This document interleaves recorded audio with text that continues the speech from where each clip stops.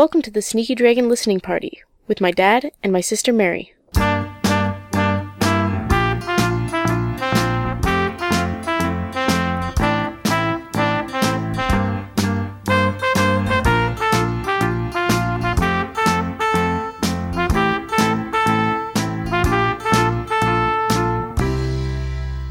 Hello, partygoers. Merry Christmas, and my name is David Dedrick. And my name is Mary Dedrick. And welcome to, I said Merry Christmas, so welcome to this Christmas episode of Sneaky Dragon. Isn't it technically a New Year's episode? It's technically a New Year's episode, but it's part of the Christmas season. That's the holiday season, Yes. I guess. It was just unavoidable because we ended up doing a double episode at Halloween accidentally. We ended up pushing the schedule I had sort of planned out in my mind. Mm-hmm. I had 2 weeks. Right. And instead of having our Christmas episode before Christmas, we're having it after Christmas. That's okay. Oh, well. Such is life. Christmas, or that 2 week period is the whole holiday season, right? Mm-hmm. You got your Christmas days, and you got your New Year's days, and it's all, It all blends into one thing. Mm-hmm. Broken up by desultory work. Yes. At your job. Yeah. They don't really feel like being at. No, I have 2 days at work this week coming up. Yeah. Working on Tuesday and I'm working on Wednesday. Okay. Not excited about it. Not excited. No, I think I have 3 days of work. We have inventory to do at work. Yeah. And I requested the Thursday off. Okay. Because it's our anniversary. Ah. But we can't do anything. Because? Because Duncan has COVID.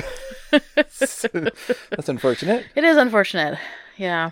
But on the plus side, yeah, I am vaccinated against COVID. Okay. But I still can't see him. Because you don't want to accidentally transmit it? Yeah. Well, with the old people that I work with, yeah, I don't want to bring it in. No. Don't want to be that person. No, definitely not.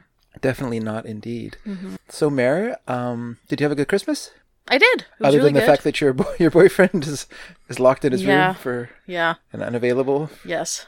Other than that, it was good. It was very sad because of that. Mm-hmm. And then there was all the COVID sadness on top of that, and then that I found out on Christmas Eve that he wouldn't be able to be with us for Christmas because of that. Yeah. So that was unfortunate. Mm-hmm. But it was still a good Christmas. Good. Good.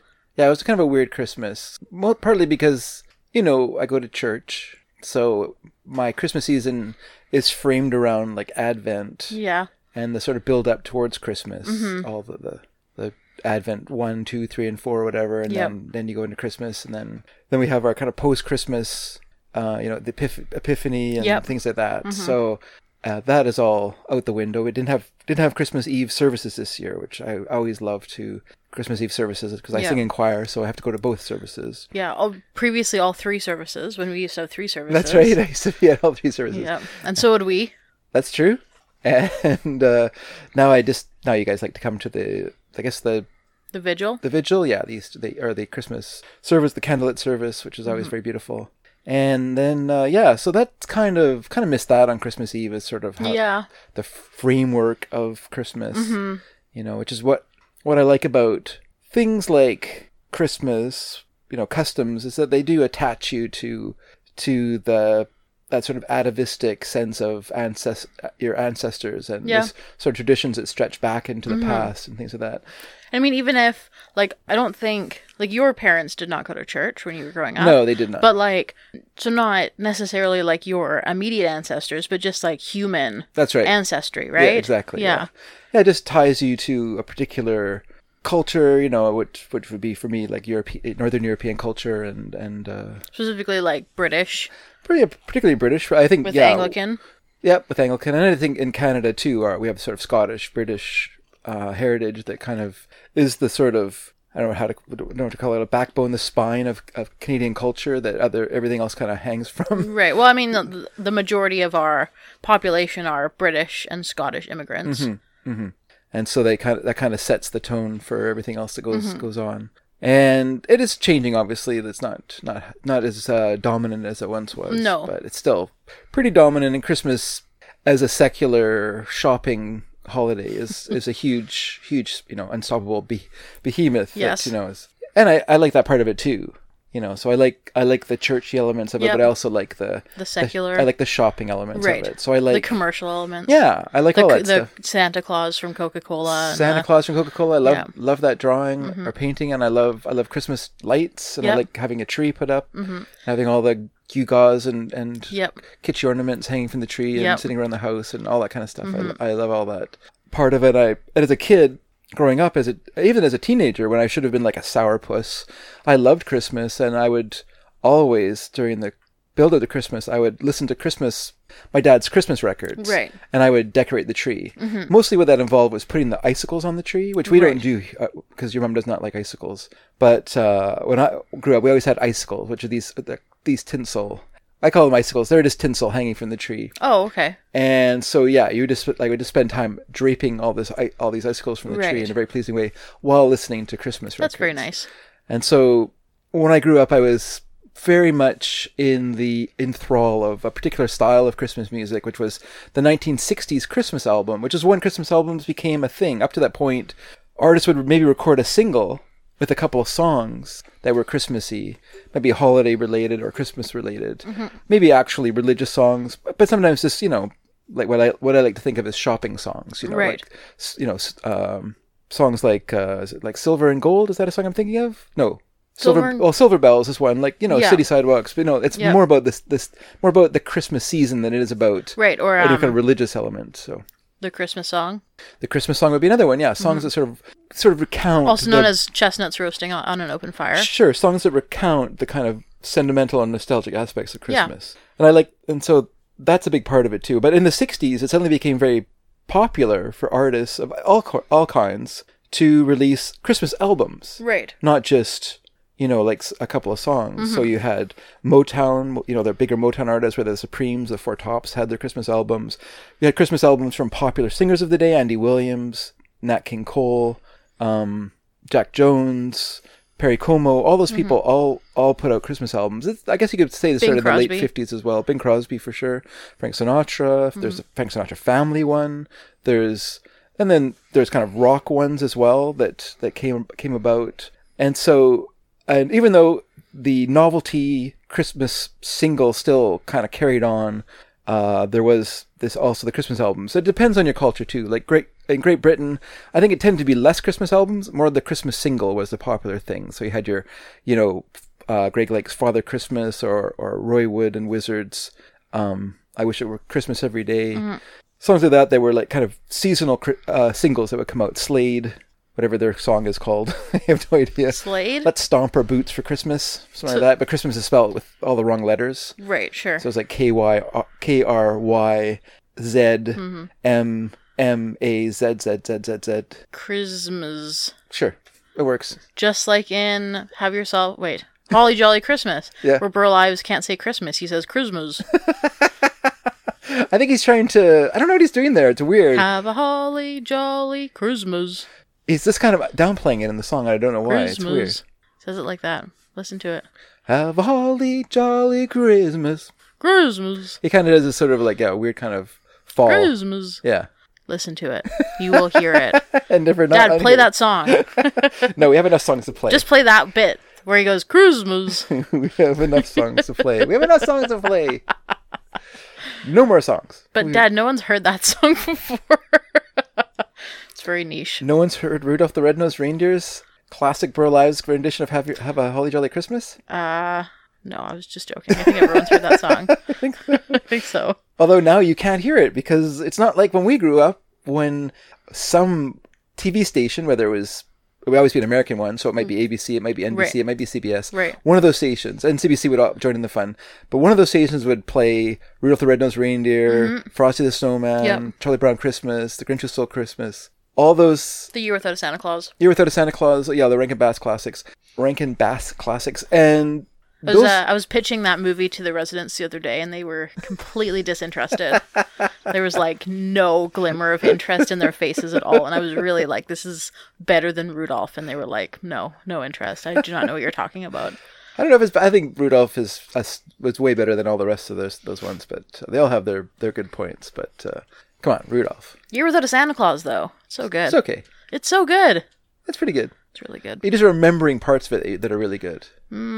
I guess so. I watched it pretty recently. Basically, Heat Miser and Cold Miser. But I also like them going out of the North Pole, having to deal with the heat and stuff. I like that. Yeah. Yeah. I mean, it's just like a good...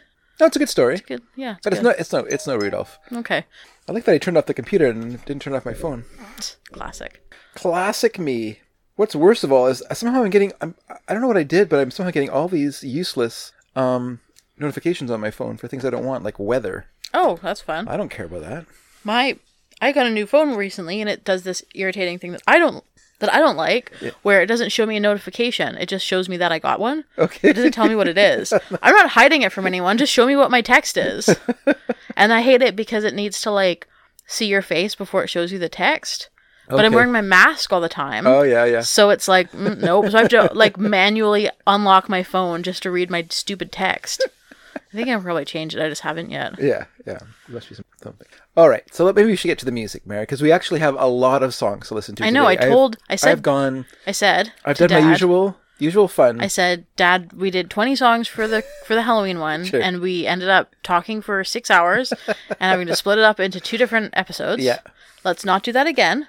No. Don't put like 20 songs on. I won't. And he put 24 songs on. Well, I didn't put 20 on. Let's give me credit. I mean, you're right, I guess. Let's hear for legalisms, everyone. So let's get going here. Let's get started. What's the first song, Dad? The first song, Mary, is by a little band. A little band you might have heard of, called The Monkees. Oh, them. Yeah. And this is from probably their most recent album, and maybe one of their last, because so many of them have passed away now, but it's from 2018. It's the album's called Christmas Party. And so let's listen to the song, What Would Jesus Do?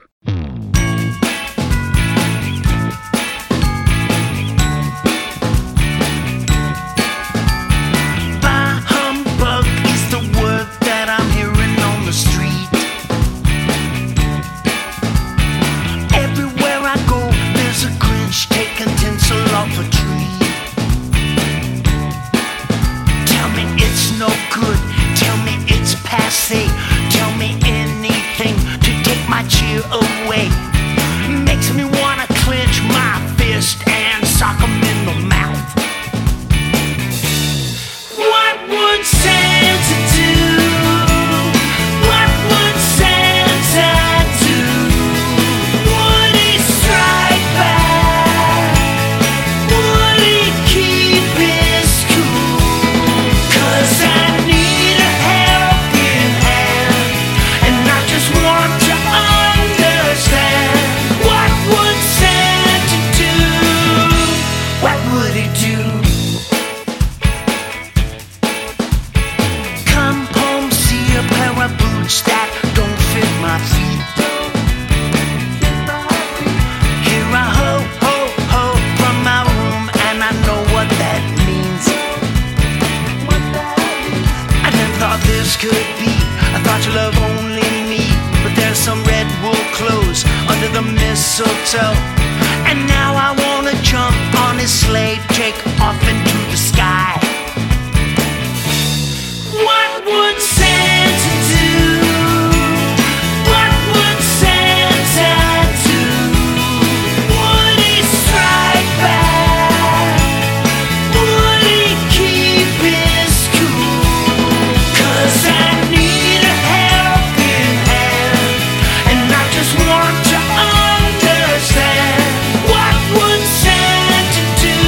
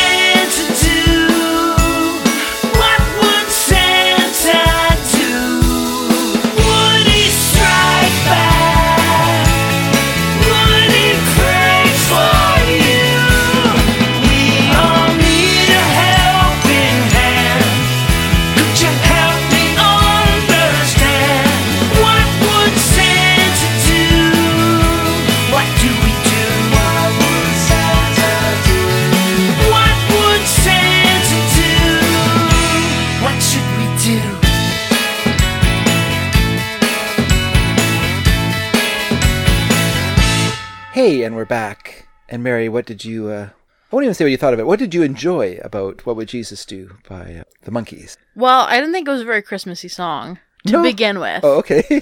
Right. Well, no. Like that. No. I didn't think it was Christmassy. Oh, why? Like, because it didn't... I don't know. It just didn't have like a Christmassy vibe. Okay. Like, I think that it takes more than mentioning Santa to be a Christmas song. Okay. You know? I don't know. Okay. I don't know. I just didn't get anything that felt like Christmas about it to me.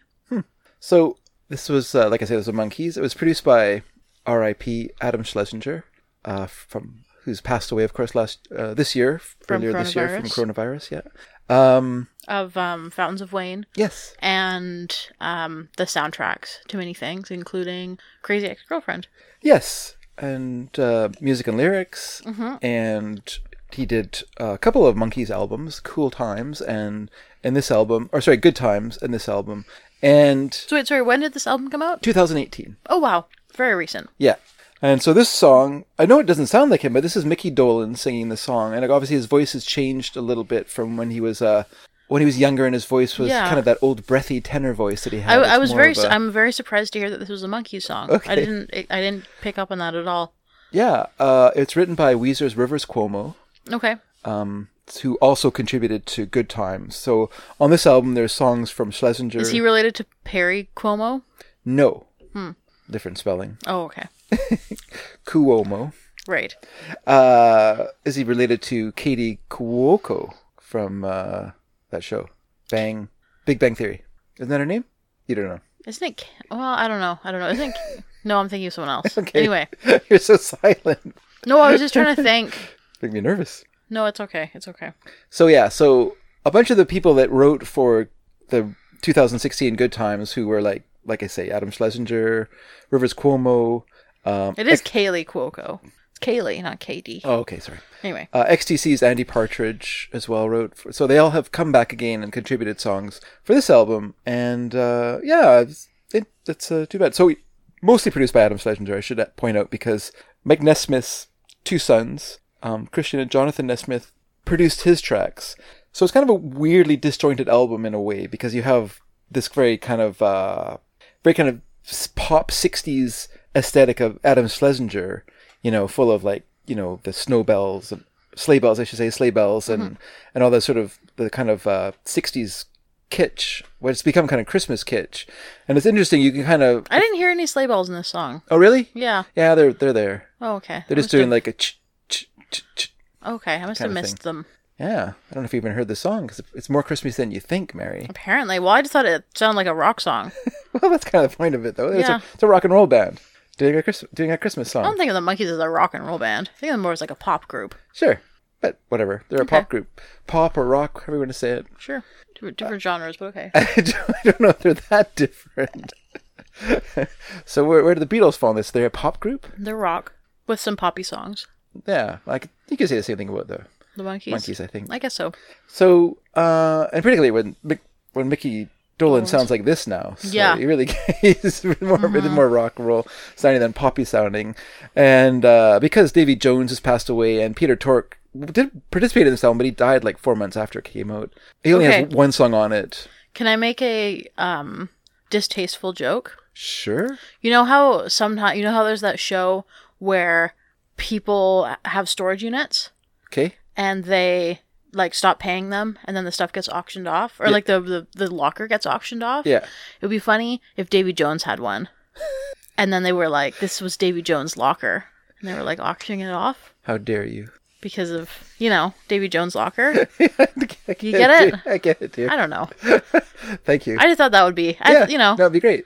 They should do a show where they explore Davy Jones' locker. Yes. But it turns out it's empty. Right. It'd be like Geraldo Rivera opening up Al Capone's vault. That happened a long time ago. Can you imagine if you were on that show, or if you were went to one of those things and you pay a bunch of money and then you open it up and it's totally empty? Like Geraldo Rivera with Al Capone's vault. That's actually happened in a TV show.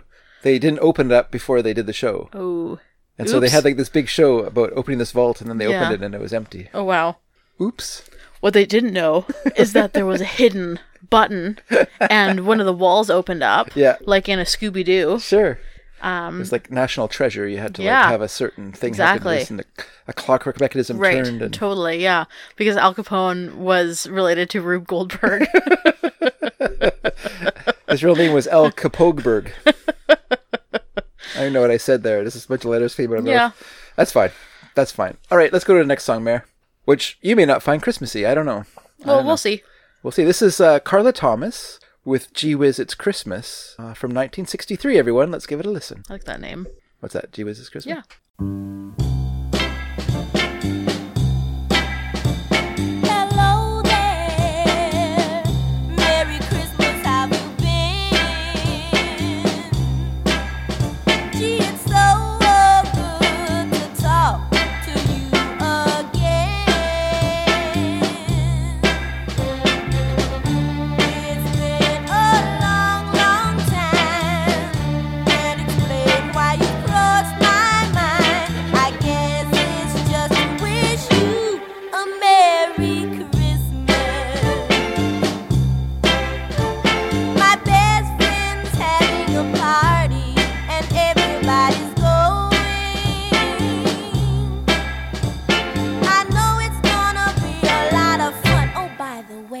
It's snowing.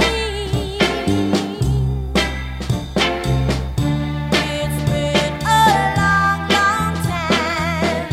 Can't explain why you cross my mind. I guess it's just to say, gee whiz, it's Christmas. It's funny that I haven't thought to call you before.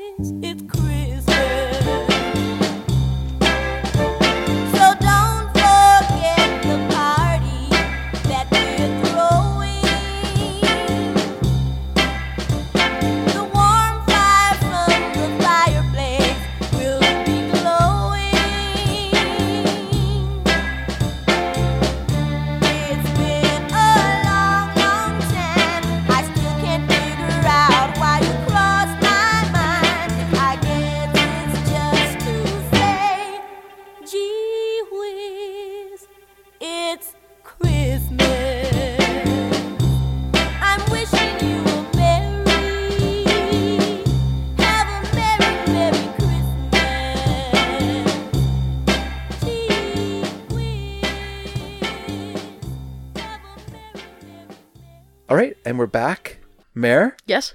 I guess, you know what? What? You know what I'm going to do now? I'm going to grab a pen. Smiley faces or frowny faces? No. I'm going to start a Christmas meter. Oh. So here we go. I'm going to draw it out here. So to line up the center, one side, Scrooge. Other side, Santa. Then I'm going to write 1, 2, 3, 4, 5 is center. 4, 3, 2, 1. Wait, you can't go. Why didn't you go to 10 on one end? No, it's too many letters or too many numbers right in the small space. Well, that makes... So, Mare. But then you have to write Santa or Scrooge to clarify.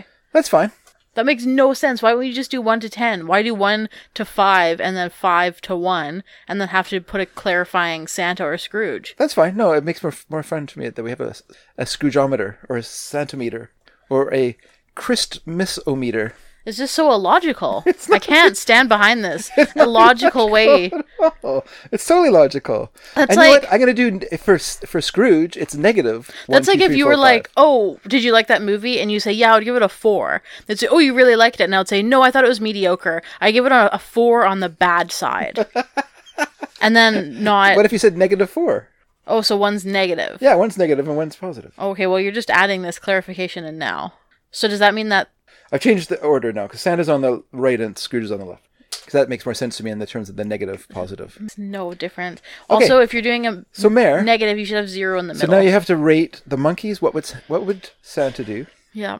Which, by the way, I wrote as what would Jesus do in my notes, which is not correct, but I guess I was thinking of the classic thing that they were borrowing. Okay, wait, can I see it again? Looks like, okay, it's complete nonsense.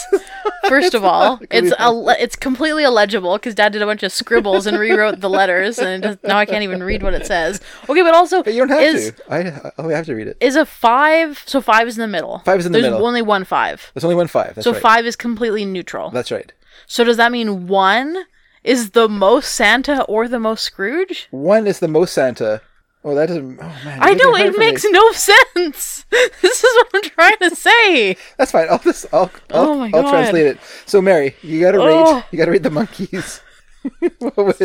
I have no idea. I cannot comprehend how I would rate something on this scale. Well, okay. So, 1 Santa is the most Christmassy. Okay. 1 Scrooge is the least Christmassy. Okay.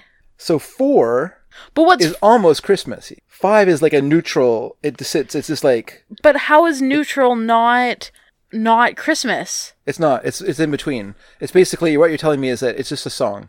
But every song is just a song, except for Christmas songs. But neutral and not a Christmas song are the same thing. You don't say like, oh, I really, really love the song Twisted Show by the Beatles. It's my favorite. It's my favorite non-Christmas song. You just say it's my favorite song. You just have to live with it, Mare. I can't live with it because it doesn't make any sense. Dad, do you want to rethink it? No, you don't want to rethink it. Dad? Yes? I can't rate things on this scale. Yes, you can. I don't know. I can't comprehend it. Oh dear. All right. Get my composure back.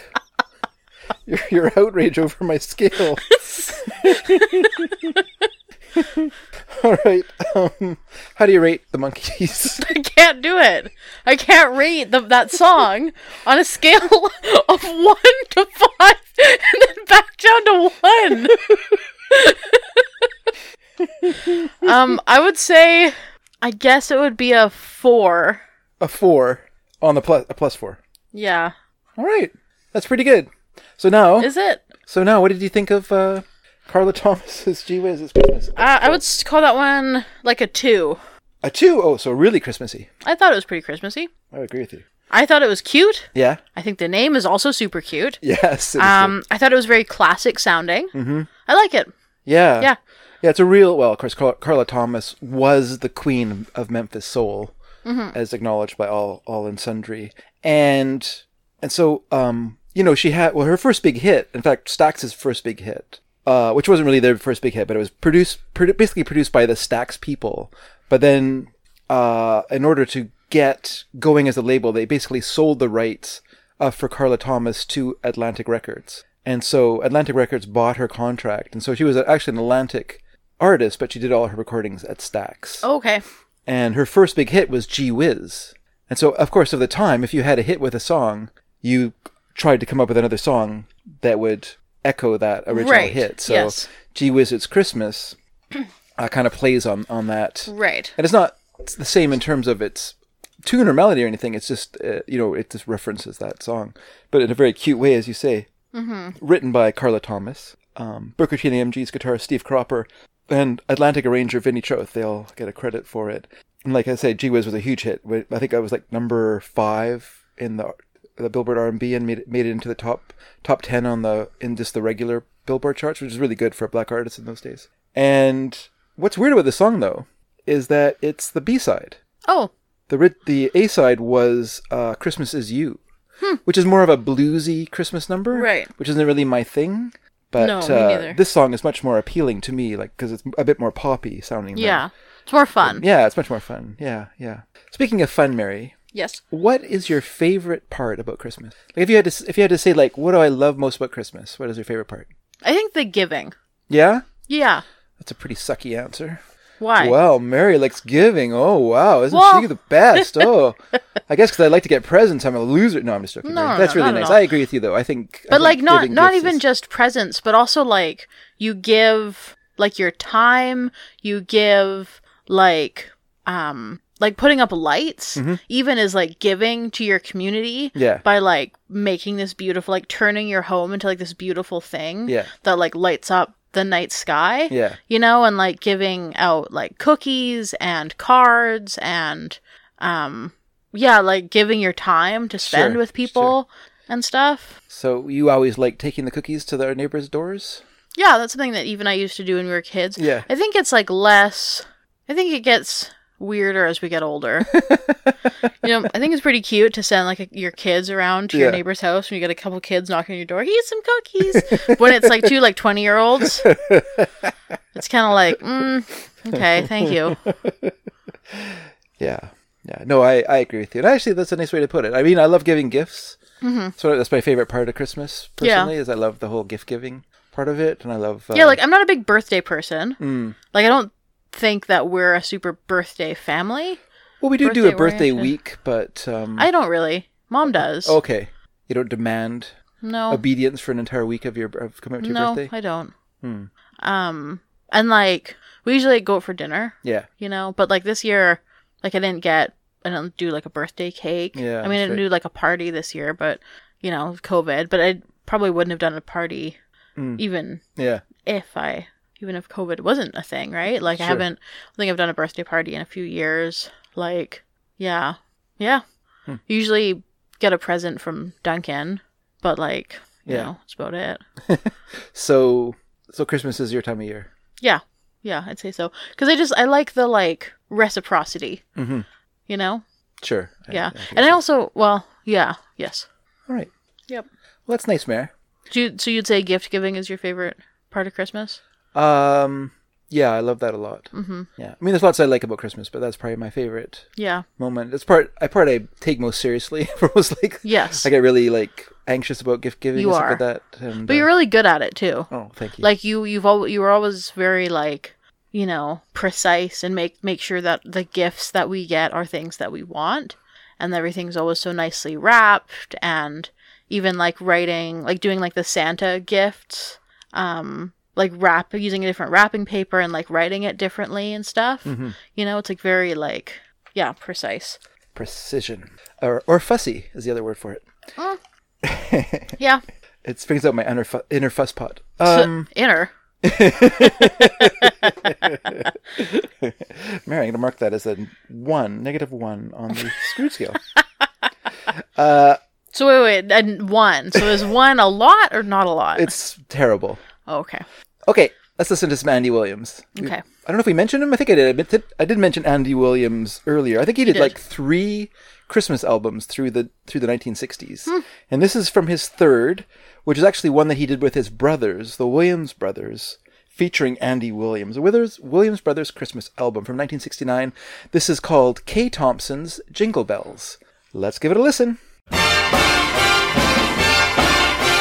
Jingle bells, jingle all the way. Oh, what fun it is to ride in a one-horse open sleigh. Jingle bells, jingle all the way. Oh, what fun it is to ride in a one-horse open sleigh. Come Dasher, come Dancer, come Prancer, come Vixen, come Comet, come Cupid, come Donner, come Blitzen. Put on your bells, your Christmas bells. Come on, we're going for a sleigh ride. Christmas time is here again. Come on, we're going for a sleigh ride.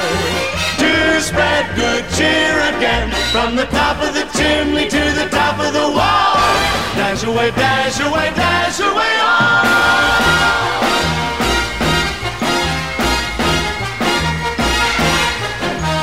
Jingle bells, jingle all the way. Oh, what fun it is to ride in a one-horse open sleigh. Jingle bells, jingle all the way. Oh, what fun it is to ride in a one-horse open sleigh. Oh, St. Nicholas, he took a flight. The moon was shining bright. Bring out the bells. Oh, St. Nick was riding through the sky. You should have seen those reindeer fly. Bring out the bells, it's a holiday holiday season. Ring out the bells, it's a happy time. Ring out the bells, we've got a good reason to ring the bells and hear the pretty bells chime. Ring the bells and hear the pretty bells chime. Jingle bells, jingle all the way. Oh, what fun it is to ride in a one-horse open sleigh. Hey, jingle bells, jingle all the way. What fun it is to ride in a one-horse open sleigh. Christmas jingle bells, Christmas jingle bells. Hey, and we're back, and that's a classic done up in some fancy vocal quartetry with some masterful arranging by the great Kay Thompson. So, Mare, what do you think of that song? I liked it. Yeah, it's a real. I wasn't sure when I put it on there. I was thinking, I bet you Mary won't like this song because it's a real like showbiz musical sounding kind of a number with that kind of. But I questioned you about it the other day, and when your response was, I'll let you respond. Well, I think that Christmas is like a very showy time of year at all. So, and like a lot of, traditional Christmas carols are like church based, right? Like if you think about like Hark the Herald Angels Sing, like that is like a very, like big, it's like a big number, like they're designed to have like whole choirs, whole rooms singing them. Like it's a showy, like they're all designed to be showy, like if you take that away from Christmas songs, you're taking away like the essence of them in a lot of ways. Yeah. Yeah, they're about big emotion and big celebration and everything. Yeah, exactly. And the song really, it's just like a big kind of showcase, not for itself, but also, for the people singing it. And that's, so Mary, just so you know, Andy Williams, very popular singer in his day. Yeah. Most best known for singing Moon River. Okay. Which was in Breakfast at Tiffany's. Oh, okay. But before he became popular for that, Andy Williams, as a very young boy, because he was born in the 30s, or at least in maybe 29, he was born, I think. And so in the mid 30s, he and his brother had brothers had a vocal quartet. His brothers Bob, Don, Dick, and then he was youngest, Andy. And in 1943, they were signed to MGM and appeared in four of the studio's comedy musicals. And then at MGM, they met this woman named Kay Thompson, and they formed a nightclub act with her. He was born in 1927. Okay. The quartet was formed in 1938. Oh, okay. Yeah. So still pretty young though for 11 20? years. Yeah, 11 years old. What? 38. 27. Oh, right. Yeah, 11. Sorry. Yeah. And so then Kay Thompson, I think probably nowadays is best known for the Eloise books about the little girl who lives at the hotel. Probably. But Thompson in the 40s, along with the musical director at MGM, this guy named Roger Edens, they were like the secret weapon in Arthur Freed's musical production department at MGM. So they worked on movies like Singing in the Rain and Meet Me in St. Louis and Anchors Away and On the Town and all those movies. And her job there, she was the studio's vocal arranger, vocal coach, and choral director, as well as the performance coach. Because, they would get actors in who were good at acting, but they didn't know how to perform a song. Right. And so her job was to bring them out so they would be more flamboyant in their singing style, more broad, more performance, and how they're working. And so she worked with Frank Sinatra, Gene Kelly, Judy Garland. Really loved Kay Thompson. Right, and her goddaughter is Liza Minnelli. That's right. So that makes sense. Yeah, and she performed with Liza Minnelli in a movie in 1969. Whose name I can't remember now. Something or other. Where Are You Going? Blah blah. Wanda June, and then Liza Minnelli later on did a tribute act, basically reproducing Kay Thompson's nightclub act on stage. So that act broke up in 1953. Basically, it broke up in 49. Then they reunited for another 2 years of touring, and they finally broke up in 53. And the Williams brothers went their separate ways. Kay Thompson kind of went hers, but what people didn't know at the time was that she and Andy Williams, despite the fact that she was 38 and he was 18, had become romantically involved with each other. Yikes. Yikes, indeed. That's not good. Well, it was good for him in a way because she mentored Williams as a singer. She used her contacts to get him television appearances, a recording contract with Cadence Records, and And she also composed many songs for him, too, that he sang at the time. Right. So, but she also has known him since he was a kid. And now they're in a relationship, and that is gross. It's kind of weird. And then starting in 1962, the Williams brothers would reunite every year for a Christmas special on television. Because Andy Williams had his own TV show, and so every year, and as part of that TV show, his brothers would come on and they would do a Christmas special. And so this is kind of like a recorded memorial of that show. Oh, okay. So it's kind of fun. There's a lot of good songs in there. This is one of my favorites, just because it has Kay Thompson involved with it too, which really appeals to my inner musical theater nerd. Right. Okay, so let's move on to our next song. Okay. And this is Little Jimmy Thomas, or as he was probably known by other people, Jimmy Thomas, with the song Deck the Halls, bracket, fa la la la la, end bracket, from 1964. So here we go, everyone.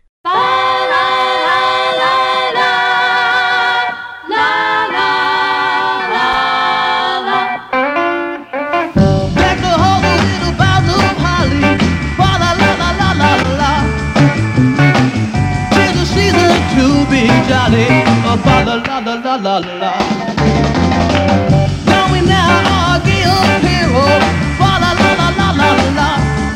While I tell you about this Yuletide carol, fa la la la la la la. Why don't you deck the hall with a bound of holly? Come on, baby, come and deck the hall with a bound of holly. Fa la la la la la la la la la la.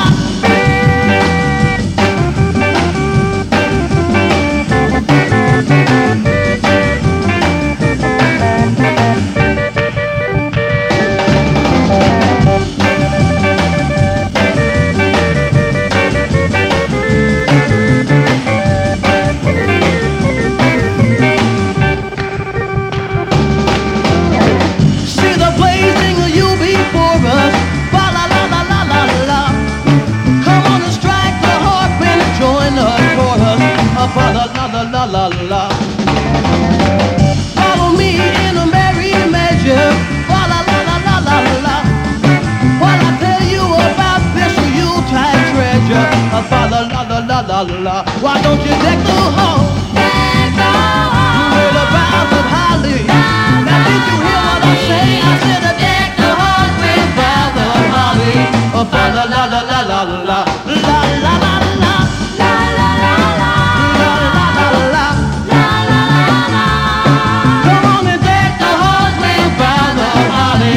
La la la la la la la la la la la. Come on and deck the halls with a boughs of holly. La la la la la.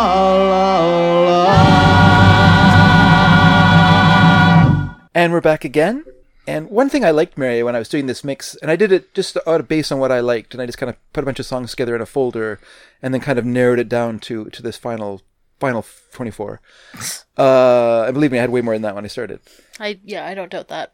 But what I like about it is how different it is than what Uncle David gave us last year, what David M. gave us last year for the show. Whereas he brought in, I think, a more contemporary and kind of a more folky, for the most part. I think his songs are a little bit more... No, I would agree with that. A little more... they're kind of contemporary traditional is what I would call his mix. And mine is not. Mine is not contemporary to a large degree, and it's not traditional, but it's more, it reflects what I love in music. And so this song is something, reflects that as well, which is R&B, which I love. So, if you have an R&B Christmas song, I will more than likely be interested in it. And so I really like this song a lot. What do you think of it? This song I liked. I thought it was a fun rock version of Deck the Halls. Yeah. It's not like the most faithful adaptation of the song. No. But I thought it was really fun. Yeah, I enjoyed it. Yeah. It brings a lot of energy, good energy, and Deck the Halls is already a pretty fun song. Yeah, it's a fun song, sure. It's not like a Christmas carol, but it's a really fun song, and I thought that this sort of took it in an interesting direction. Yeah. Yeah. Oh, that's good. I was afraid to ask you what you thought Andy Williams' Sleigh Ride, Kay Thompson's Sleigh Ride, where that fell on our Christmas-o-meter. I would say that would be probably 1. Oh, wow. Very Christmassy. I would say this one is like a 2. Nice. Maybe a 3. Oh, we're going to take it down a bit. Just because you don't think of Deck the Halls as being very Christmassy? No, just because I think that it's like, I think it's distant enough from the original. Okay. And like doesn't have like enough pieces from the original. Like I think that some songs, if you were to listen to them, like I think that there are some songs you could listen to not. Ooh, I don't know how to explain it. No, explain it. What? No, I don't know how to. You think some songs? Like, okay, I'm going to trip what you were going to say. You think some songs? Christmas songs have particular touchstones in them that a faithful adaptation needs to also include in it. So, say the Yule log of Deck the Halls. If you don't say Yule log in your reinterpretation, then you're kind of missing out. Is that what you're going to say? No, okay. not what I was going to say. Okay. I was going to say that that like I could like there are some Christmas songs that you can listen to and feel the Christmassy element, even if you're not listening to the lyrics. Okay. But some you need to listen to the lyrics to feel like it's a Christmas song. I would say that the first song we listened to fell into that category. Okay. Where if I wasn't listening to the lyrics, and if you hadn't told me, hey, this is a Christmas song, sure, I wouldn't walk out of it thinking, oh, that was a Christmas song. That's funny you say that, because I think it does have some of the touchstones of a Christmas song, like the use of bells in it, for instance, which you don't really find too often in rock or pop. Are we talking the first song? Or yeah, I'm talking about the Monkey song. I didn't hear the bells in it. Oh, really? Yeah. Because that's the main part of the opening of the song is the bells playing against the guitar. Yeah, I totally missed it. I didn't hear it. And then there is the sleigh bells in it. But what's funny, if you listen to this mix, if you listen to a mix of older Christmas songs, you won't find many songs that have sleigh bells in them. Right. Sleigh bells wasn't a popular part of Christmas song instrumentation until more into the 70s, 80s. Before that time, basically starting with the Beach Boys and Little Saint Nick, that's where I think it really kind of started from. The use of the heavy use of sleigh bells in Christmas songs, which Brian Wilson was not using in that song to be Christmassy. He was using that song because almost all the songs he was producing at that time period had sleigh bells in them. Right. Whether they were a song about surfing or a song about Little Saint Nick. Right. He was still using sleigh bells were to him a great percussion device in the song. That makes sense. But once that became popular, it dropped from being used in regular songs, and it's just become a Christmas song standby. Okay, so... But I don't think that it's necessarily like Jingle Bells or anything. Just, I don't know, I guess there's just sort of like a feeling to a Christmas song that is like joyfulness, but also like often a sense of sadness. Okay. That I think is more about the season than it is about Christmas. Sure. And also often a sense of sort of like awe. You know? Sure. I do think those are important parts of some Christmas songs, but I don't think it's necessary that all songs display awe or have even actual references to Christmas in order to be... Because I think something that Uncle David likes to talk about is the seasonal Christmas or seasonal songs. Yes. That aren't necessarily like... Well, yeah, like... Let It Snow, Let It Snow, Let It Snow. Or Winter Wonderland. Yeah. Or Jingle Bells. Yeah. Or Deck the Halls. That's right. Halls? Maybe? I don't know. But yeah, and I'm not seasonal winter. That's why I don't think sleigh bells are necessary.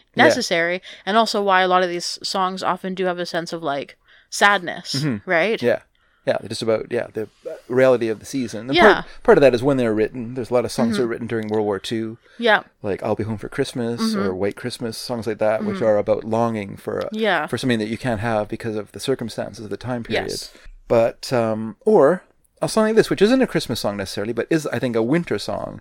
And this is All Winter Long by Linda Laurie that came out in 1959. So let's give it a listen, everybody. Okay, let's hear it.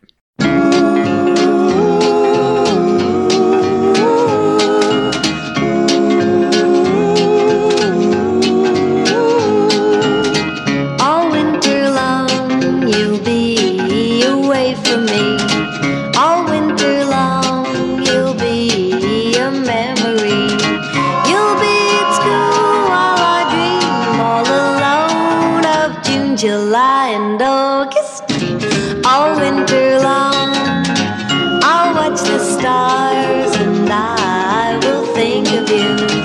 I'll watch the stars, what more is there to do? You'll be at school while I dream all alone of June, July and August.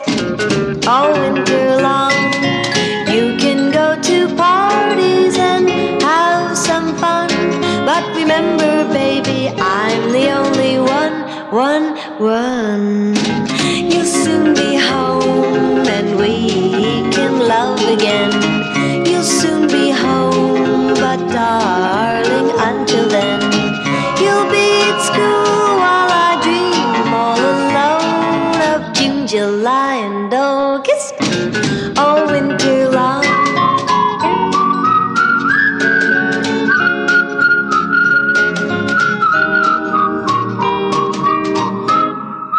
Run, you'll soon be home and we can love again. You'll soon be home, but darling, until then, you'll be at school while I dream all alone of June, July, and August, all winter long, all winter long, all winter long, all winter long. All right, and we're back. Mayor, Christmasometer reading. Christmasometer. Okay, sure. Sorry, what year is this song from? This is from 1959. What year was the second song from? The second song we played? Uh-huh. Which was... Gee Whiz, It's Christmas? Gee Whiz, It's Christmas was 1963. Oh, okay. I thought that they had kind of a similar style. Oh, okay. But I was going to say this one. Yeah. I really liked it. I thought it was cute. Yeah. I thought it was fun. Sure. The lyrics were fun. Yeah. It was catchy. Yeah. I liked it. Great. And where do you rate it on the Christmasometer? I would give it a 2. +2. Wow, that's nice. No, a -2. Really? No, a +2. Okay. Of course, I'm not going to give anything a negative rating because it makes no sense. Yes, it does. No, it doesn't. If you think it's less Christmassy than... 5. 5 is like... Neutral. No, it's not neutral. 5 is just like... A regular song. Well, it's like a house. You know what 5 is? 5 is a house with a Christmas tree in it that isn't turned on, and the light they didn't bother to put any lights up that year. And then a -1 is that house we went past where they still had their Halloween decorations up. That's right. Well, no, that would be -1. Sorry, yeah, -1. That's right. You don't even understand your own rating system, Dad. I gotcha. Boom. So, believe it or not, this girl was in high school when she recorded this song. Oh, wow. She went to Abraham Lincoln High in New York City from Brooklyn, and she actually came to prominence with a novelty song called Ambrose Part 5, and there were no preceding parts. Okay, It's called Ambrose Part 5, and it came about because she and her friends were goofing around with a tape recorder. Well, it started out with her babysitting, and I guess where she was babysitting, there was a little stuffed animal, and like a puppet, and she made this puppet, and she gave it a voice that kind of talked like, hello, like that.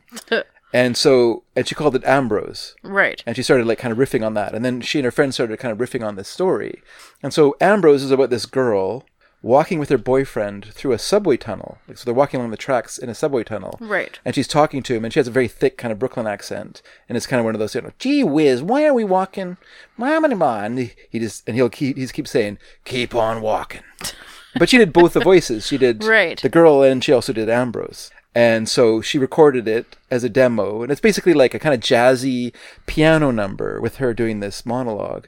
And she personally took it around to radio stations around the New York area, and they started playing it, and it became, I think it reached number 52 in the Billboard charts. Wow. Which is pretty good. Yeah. Unfortunately, she never reached that level of fame again. She did this song.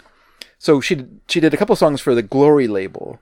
She did this song for a record label called Andy. She did one for Keach, she did some for Racona, and a couple for a label called Rust. So she just kind of went from label to label, selling her songs, and then they would put it out on the off chance that it might be a hit. Right. But unfortunately, none of them were. She did a couple more kind of returns to Ambrose, like Ambrose Returns and stuff like that.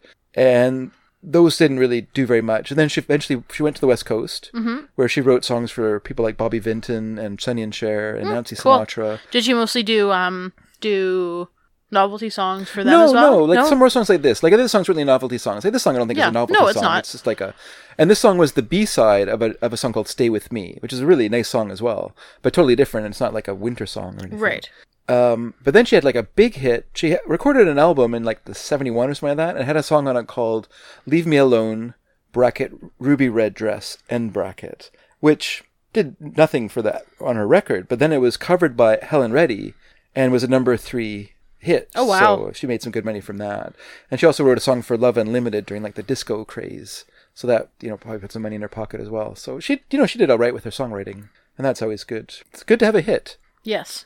Yeah, it is. I mean, I imagine maybe, well, I mean, I guess I'm just speculating, but it's likely that she, was hoping that she would be more of a singer than a songwriter. But I mean, even then, like, getting that sort of really positive review from a song that you wrote, from it becoming so popular, even when you didn't sing it, is still really good. I can't remember the name of the show. I think it's called What's My Line? And it was a show where you would have 3 people come out impersonating one person who's there. Oh. So 2 of them are fakes and 1 is the real person. Weird. And then they would, say, "Would the real so-and-so please stand up?" after the contestants on the show would guess. Mm-hmm. And so I actually found on YouTube an appearance by Linda Lowry. Yeah. Whose real name was Linda Gertz. So when on her records, she's always credited as Gertz. Right. Because she wrote the songs as well. Yeah. She wasn't just a singer. She co-wrote all winter long. But it has her appearing on What's My Line as the writer of Ambrose. Oh, okay. And with 2 other girls, and then I think Betty White is one of the people trying to guess who she is, and then Ralph Bellamy. And it's kind of interesting. Maybe I might post it. If I remember, I'll post it on the website. And if I don't, you can look it up on YouTube if you're interested.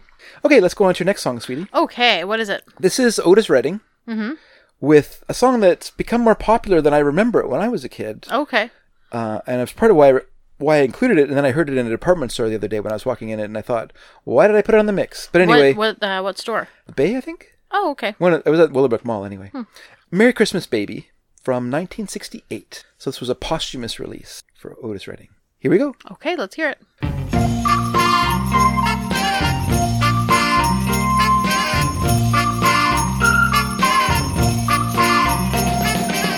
Merry Christmas, baby. Should it treat me nice? Merry Christmas, baby. Should it treat me nice? Bought me a diamond ring for Christmas. I feel like I'm in paradise. I feel mighty fine, y'all. I got music on my radio. Feel mighty fine, girl. I got music on my radio. Oh, oh, oh. Feel like I wanna kiss you standing beneath that mistletoe. Santa came down the chimney 3:30, y'all. Left all them a good old present for my baby and for me. Ha ha ha. Merry Christmas, baby. Should it treat me nice? You bought all those good old presents. Love you, baby, rest of my life. Merry Christmas, girl. Merry, Merry, Merry Christmas, baby. Should it treat me nice? Merry Christmas, baby. I said you should it treat me nice. You bought me all everything, yeah. I feel like I'm in paradise. I wish you a Merry Christmas, baby. Happy New Year, oh. Merry Christmas, honey. Everything here is beautiful. I love you, baby, for everything that you give me. I love you, honey, more, Lord. All right, and we're back. And Mary? Yes. The Christmasometer. Christmasometer. What do you rate it at? In terms of Christmassy, I would say it's like a 1 or a 2. Okay. But I didn't like it very much. Really? Well, I just thought it was too Elvis-y. Okay. I don't like Elvis. Yeah. I don't like his style. I don't like his sound. Yeah. It reminded me of him. Oh. I don't like that style or that sound. Interesting. To me, it doesn't sound like Elvis because it's Otis Redding singing. That's a pretty distinctive singer. Well, I'm not saying like the vocals, just like the mood. Okay. Like kind of had that like Elvis-y, Frank Sinatra-y, big band or whatever you call that sound. I'm not a fan. Okay. Yep. All right. Interestingly, this song is a cover Okay. Of a song from 1947 called Merry Christmas Baby. And that song was originally done by a group called Johnny Moore's Three Blazers.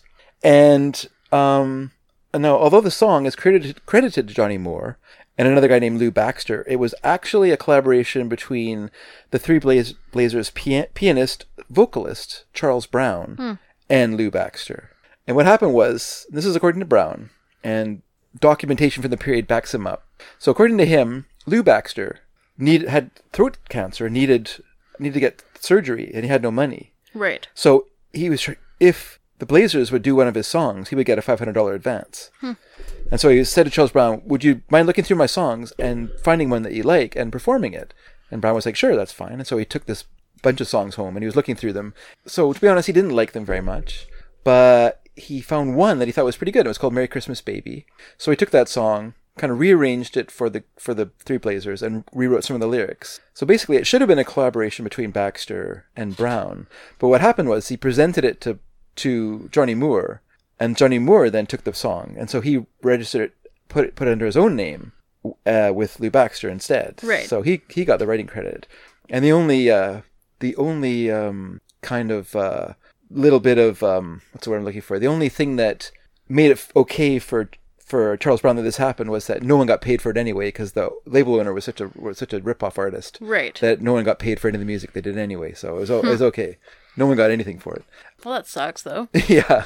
I guess the one guy got $500 for it, hopefully. But, yeah, so, like I say, the song's it was a cover, but was covered many times. Like, Chuck Berry did it. Okay. Ike and Tina Turner did it.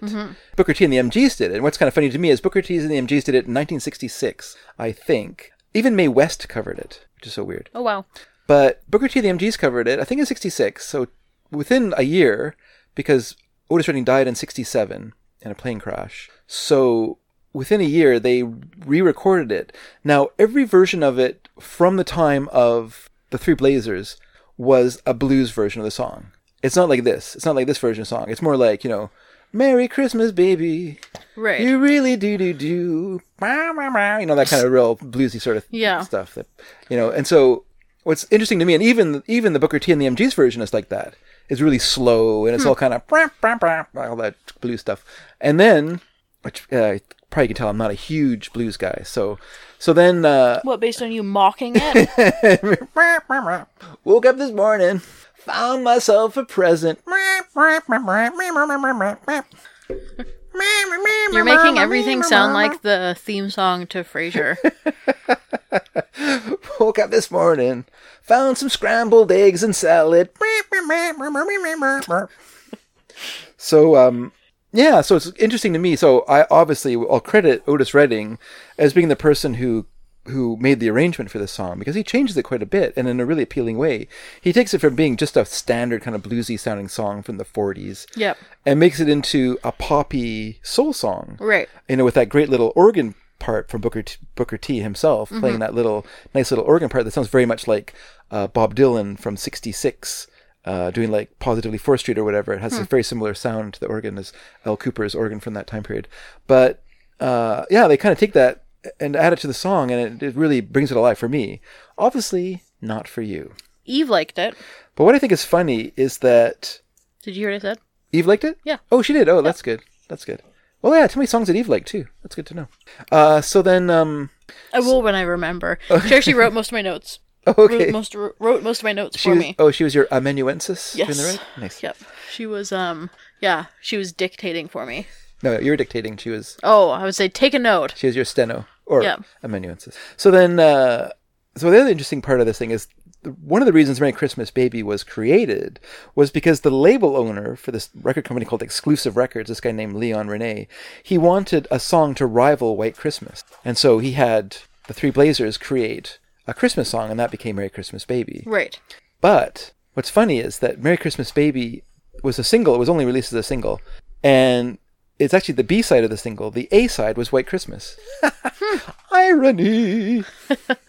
All right. Let's give a listen now to a more contemporary Christmas. This song is from 1999, and it's by Low, and the song is called Just Like Christmas. Oh, I was going to say, and this is a grunge Christmas song, 1999. It's not grunge. Came right out of Seattle. This is slowcore, Mare. Oh yes, it's Low. We've had Low before. Yeah, we have. So let's give a listen to Just Like Christmas by Low. Sorry, not Slow. Low.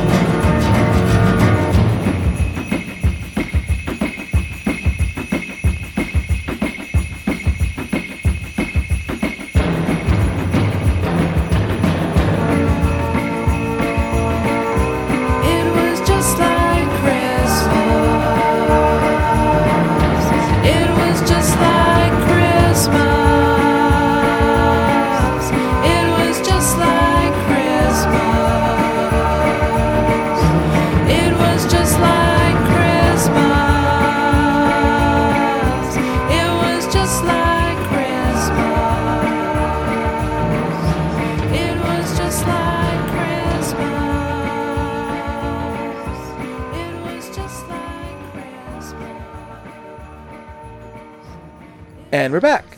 Mare. Yes. Pull out the old Christmasometer and tell me what it's reading. Okay.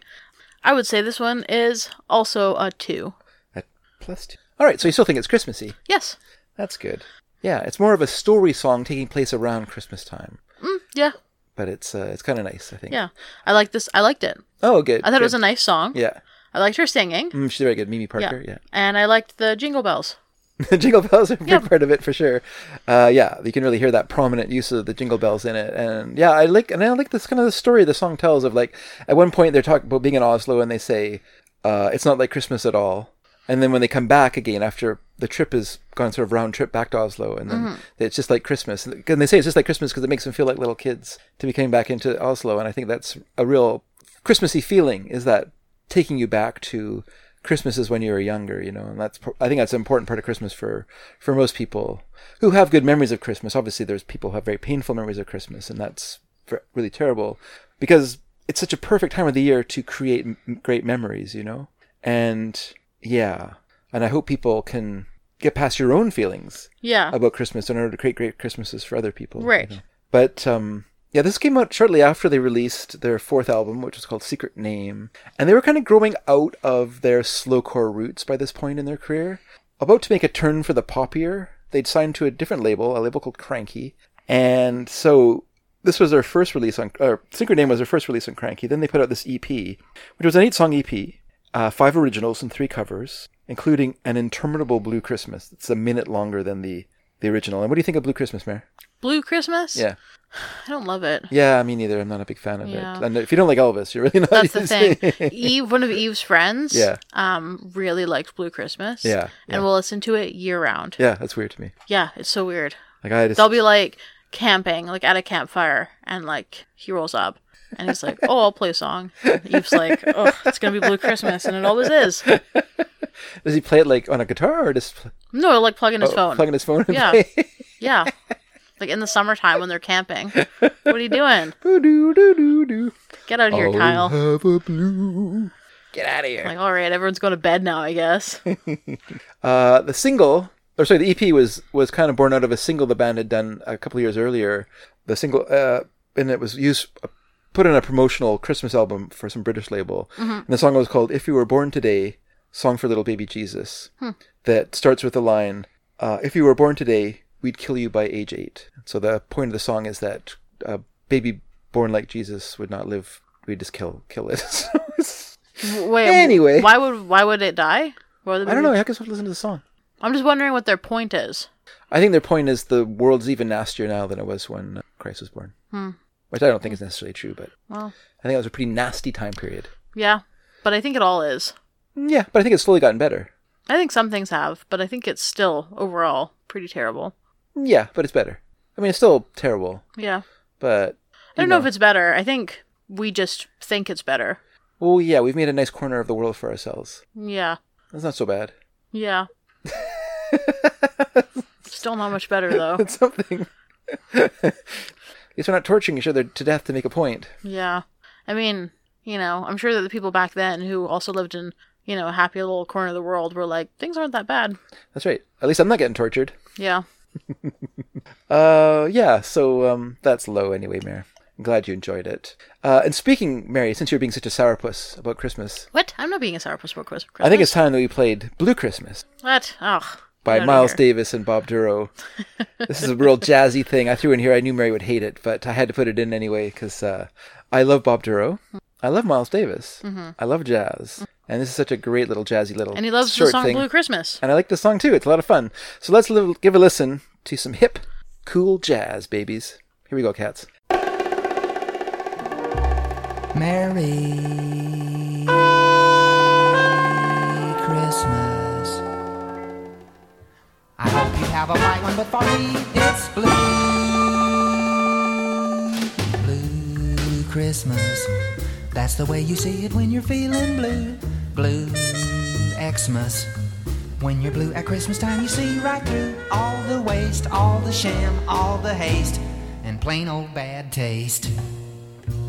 Sidewalk Santa Clauses are much, much, much too thin. They're wearing fancy rented costumes, false beards, and big fat phony grins. And nearly everybody's standing around holding out their empty hand or tin cup. Gimme, gimme, gimme, gimme, gimme, gimme, gimme, fill my stocking up, all the way up. It's a time when the greedy give a dime to the needy. Blue Christmas, all the paperless and the fol-de-rol. Blue Xmas, people trading gifts that matter not at all. What I call fol-de-rol, bitter gall. Fol-de-rol.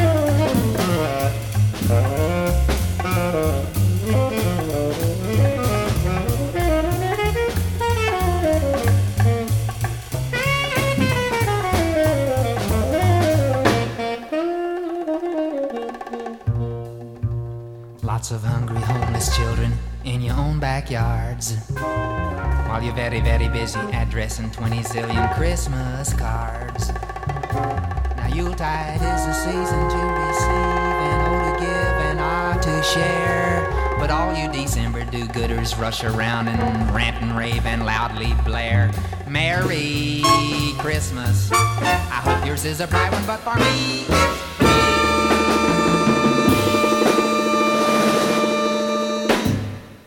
And we're back, Mare. Yes. Let's pull out the old Christmassometer. Mm-hmm. Christmassometer. Let's bring it out. And where does this rate? 3. +3. Yeah. Wow. Because it's pretty Christmassy. Yeah. Just not like a positive Christmas. I just don't like it. Just because, like, I don't like the song, but that doesn't mean it's not very Christmassy. There are Christmassy songs I don't like very much. All right. You know? All right. And this is one of them. Yeah. Yeah. Complaints? Too jazzy. Yes. Too dissonant. Okay. Those are my complaints. Anything that's bad about it? Yes, those 2 things were too bad. Were bad about it. Wait. The jazziness. The 2 positive things you just told me. Yeah. One, that it's too jazzy. It's a bad thing. And also that it's too dissonant. That's a bad thing. But not necessarily. Like if you enjoy Charles Ives, the American composer, yeah, or the French composer, right, or Russian/French composer Igor Stravinsky, then you are, to a degree, a fan of dissonance in your music. Well, I don't. Oh. And I'm not. So. Okay. Well, that answers that. Yep. But you did give it a +3, so that's really good. But again, just because I think it's like, again, I think Blue Christmas is pretty Christmassy. Yeah. Doesn't mean I'm a fan of it. Yeah. Yeah. So this song was recorded in 1962, basically at the instigation of Columbia Records, who wanted Miles Davis to contribute a song to a planned Christmas jazz compilation, which was called, Mary, can you believe what it's called? It's called Jingle Bell Jazz.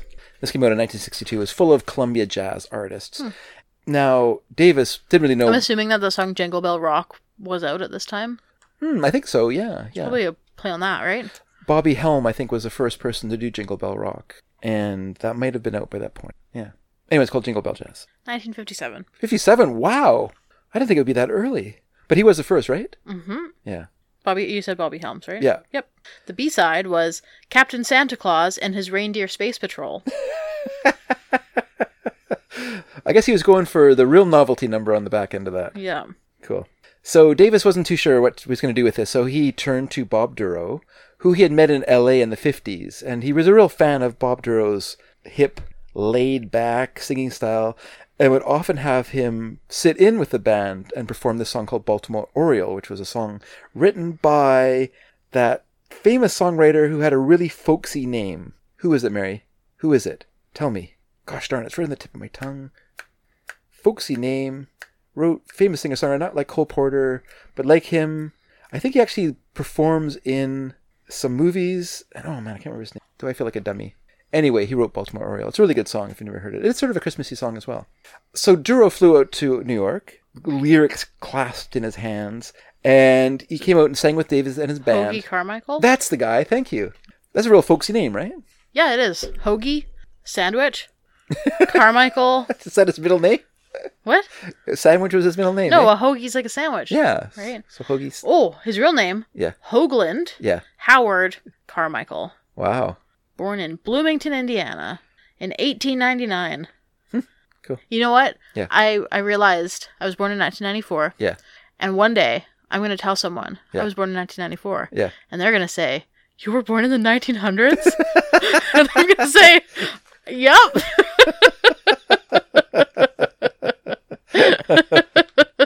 Yeah, that'll be, and people will say about you, they'll be like, "Can you imagine? Grandma lived through the invention of blah blah blah blah blah blah. Yeah. She was here when they invented the smartphone. The smartphone, the wormhole that's allowed us to travel through space. So we're here for the discovery of." Yep. Yeah. So he performed it with Miles Davis and his hip septet. In fact, this was his first performance with Wayne Shorter. Miles Davis was the first time he played with Wayne Shorter. Of course, with Gil Evans doing the arrangements for the song. That's why it's a little dissonant, as Mary pointed out, because Gil Evans loved that little bit of the chromatic, the dissonant elements in the song.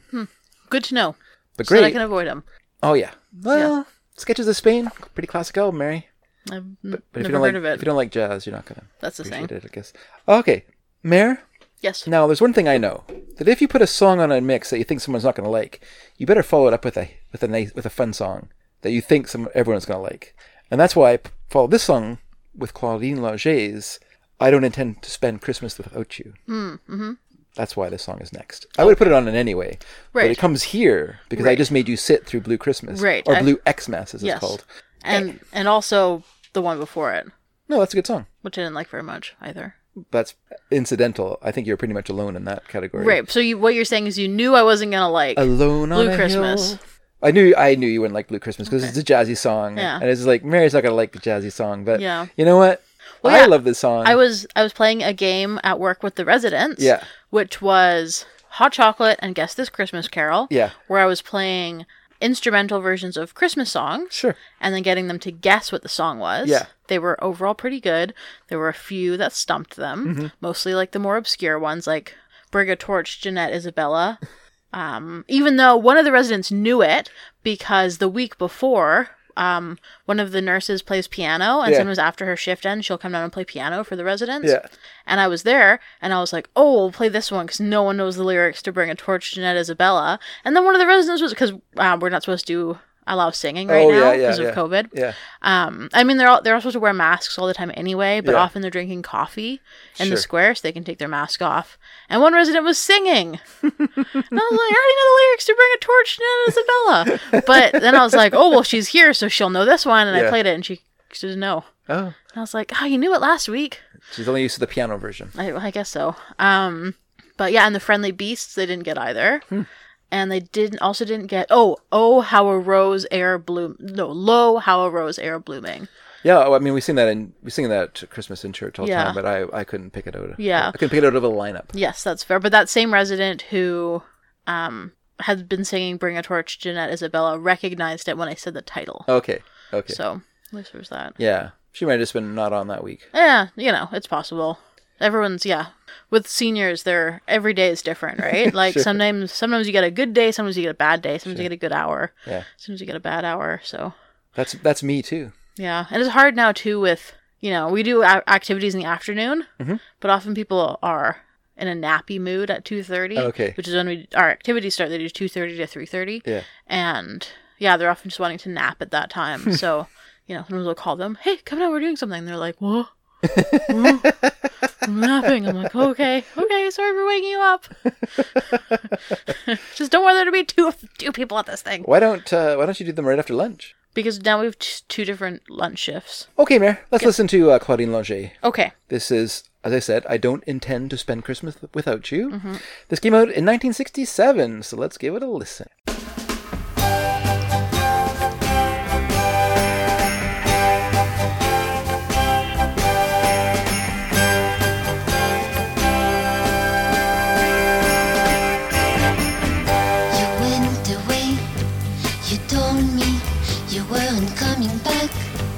You told me, but now it's cold and Christmas is coming too. And I don't intend to spend Christmas without you. We had a fight, what of it? You weren't even right. What of it? I'm all alone and Christmas is coming too. Intend to spend Christmas without you. You ought to know when you're alone, it's a lonely time to live through. How do you expect anyone to have any fun without anyone to give to? I want you back, you know it. You only wanted me to show it. Well, here I am and Christmas is coming too. And I don't intend to spend Christmas without you.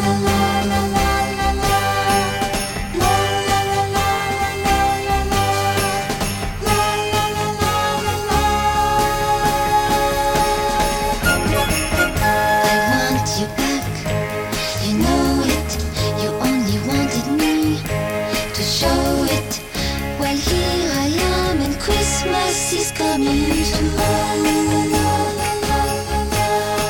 And I don't intend to spend Christmas without you.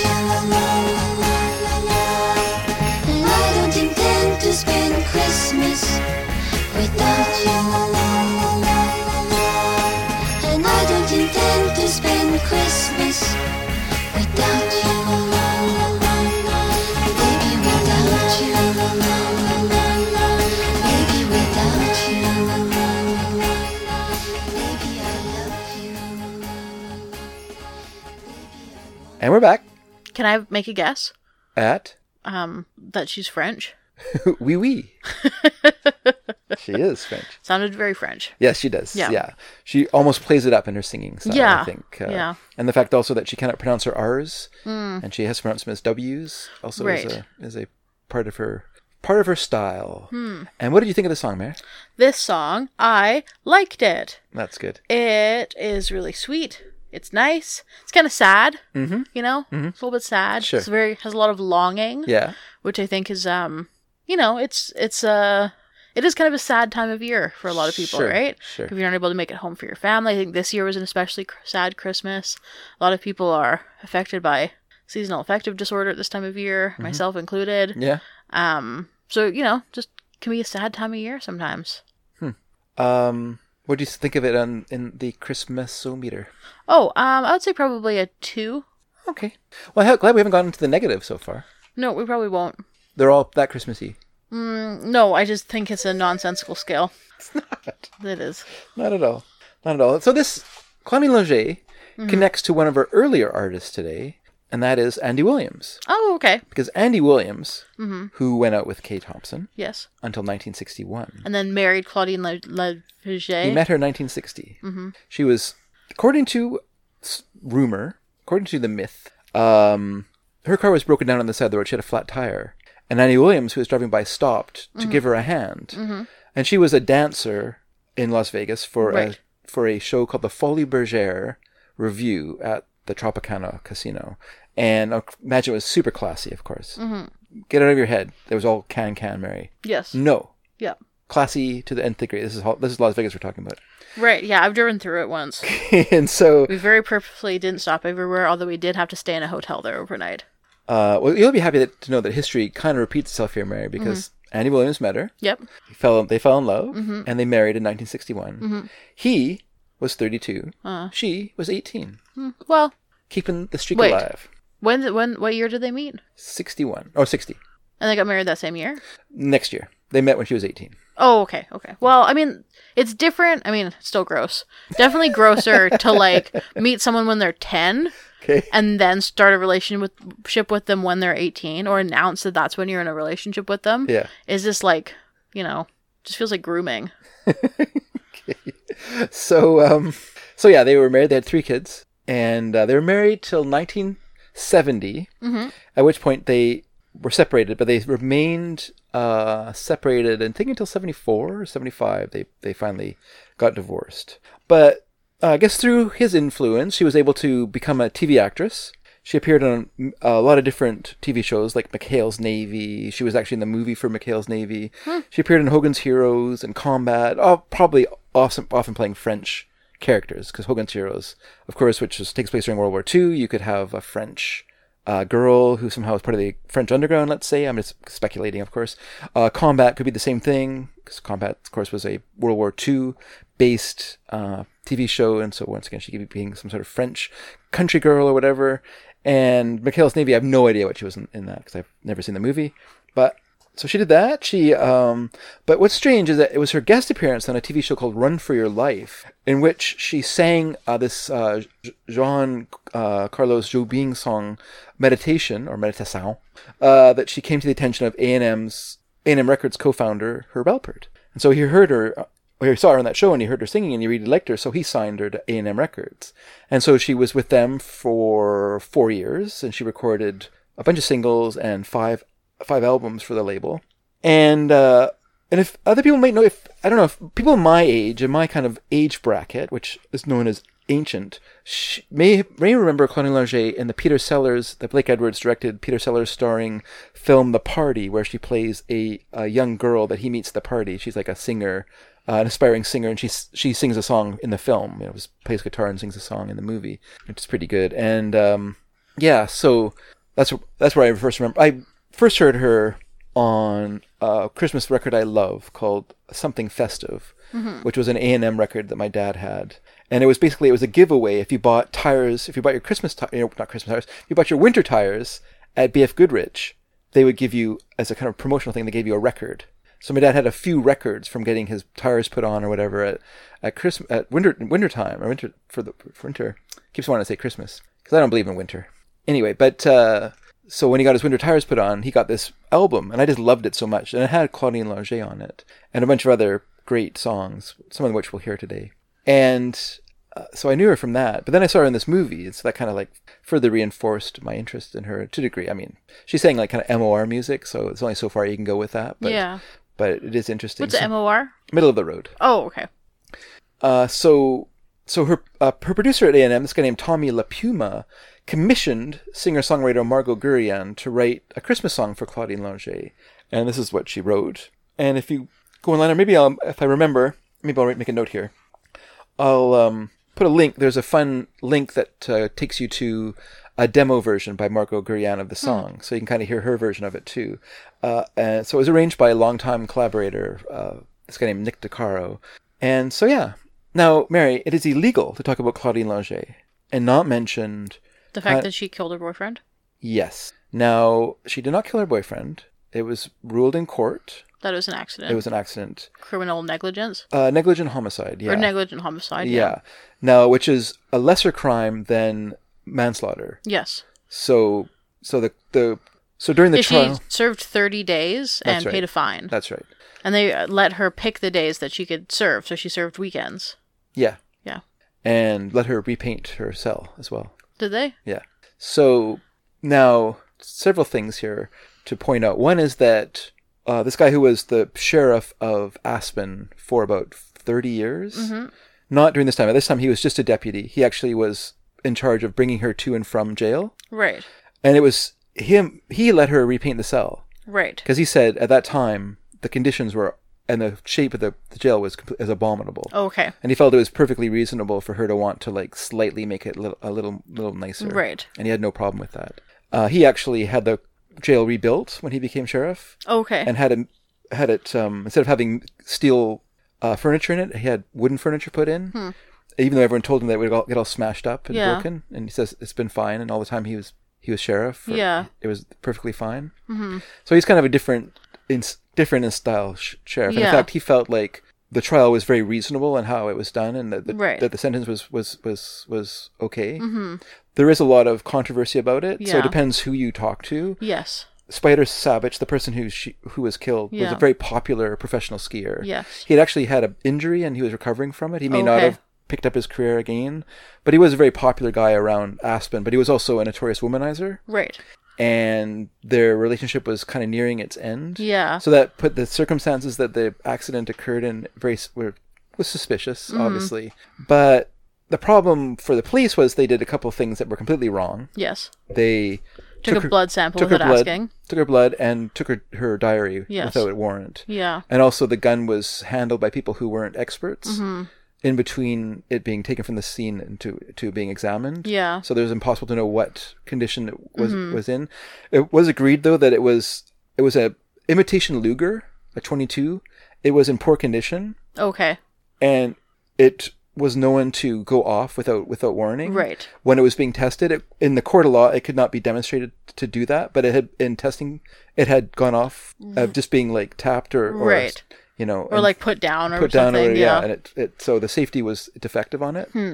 And so there's a lot of rumor and stuff around the case that, of course, builds up on these things. I think the other thing that's kind of sus is that she married her defense attorney. I don't think that's.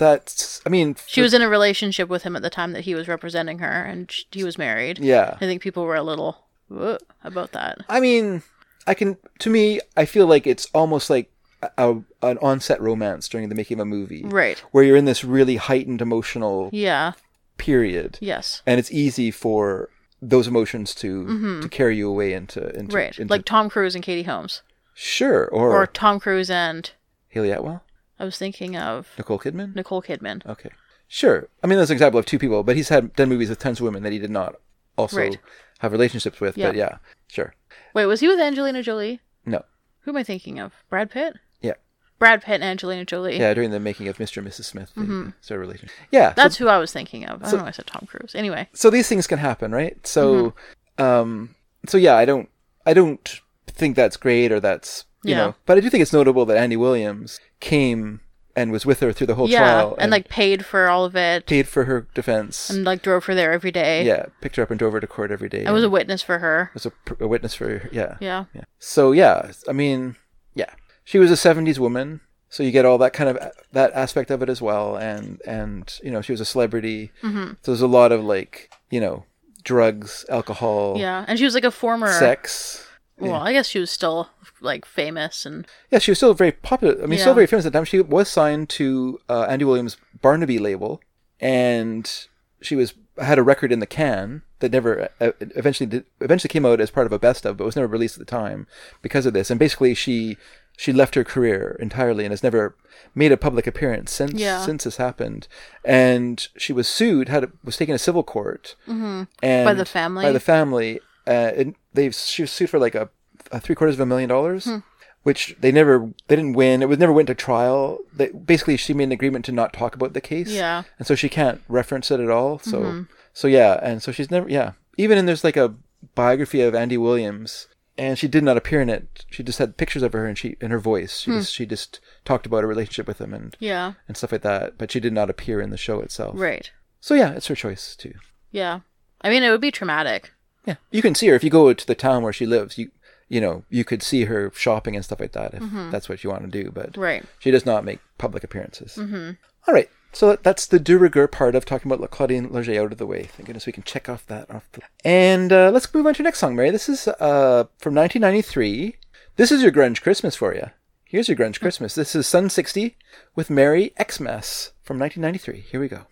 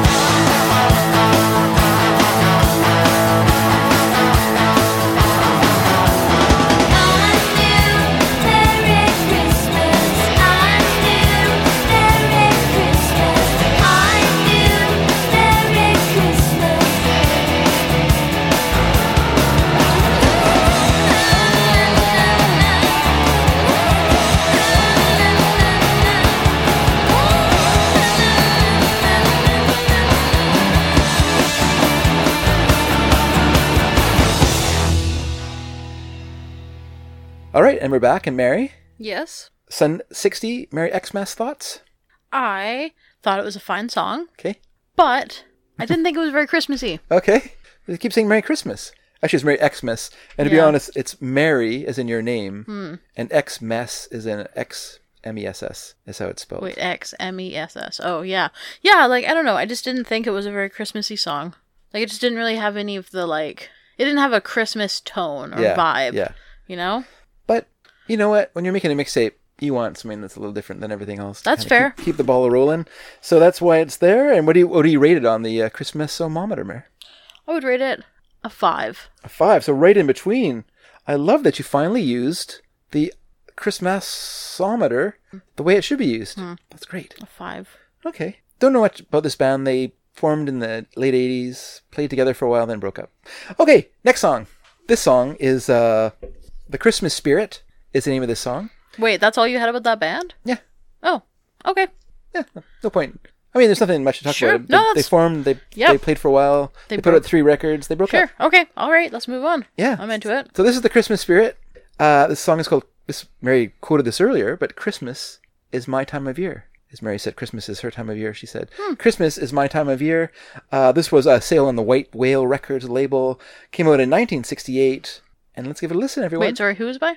The Christmas Spirit. Oh, that's the band? Yep. Oh, okay.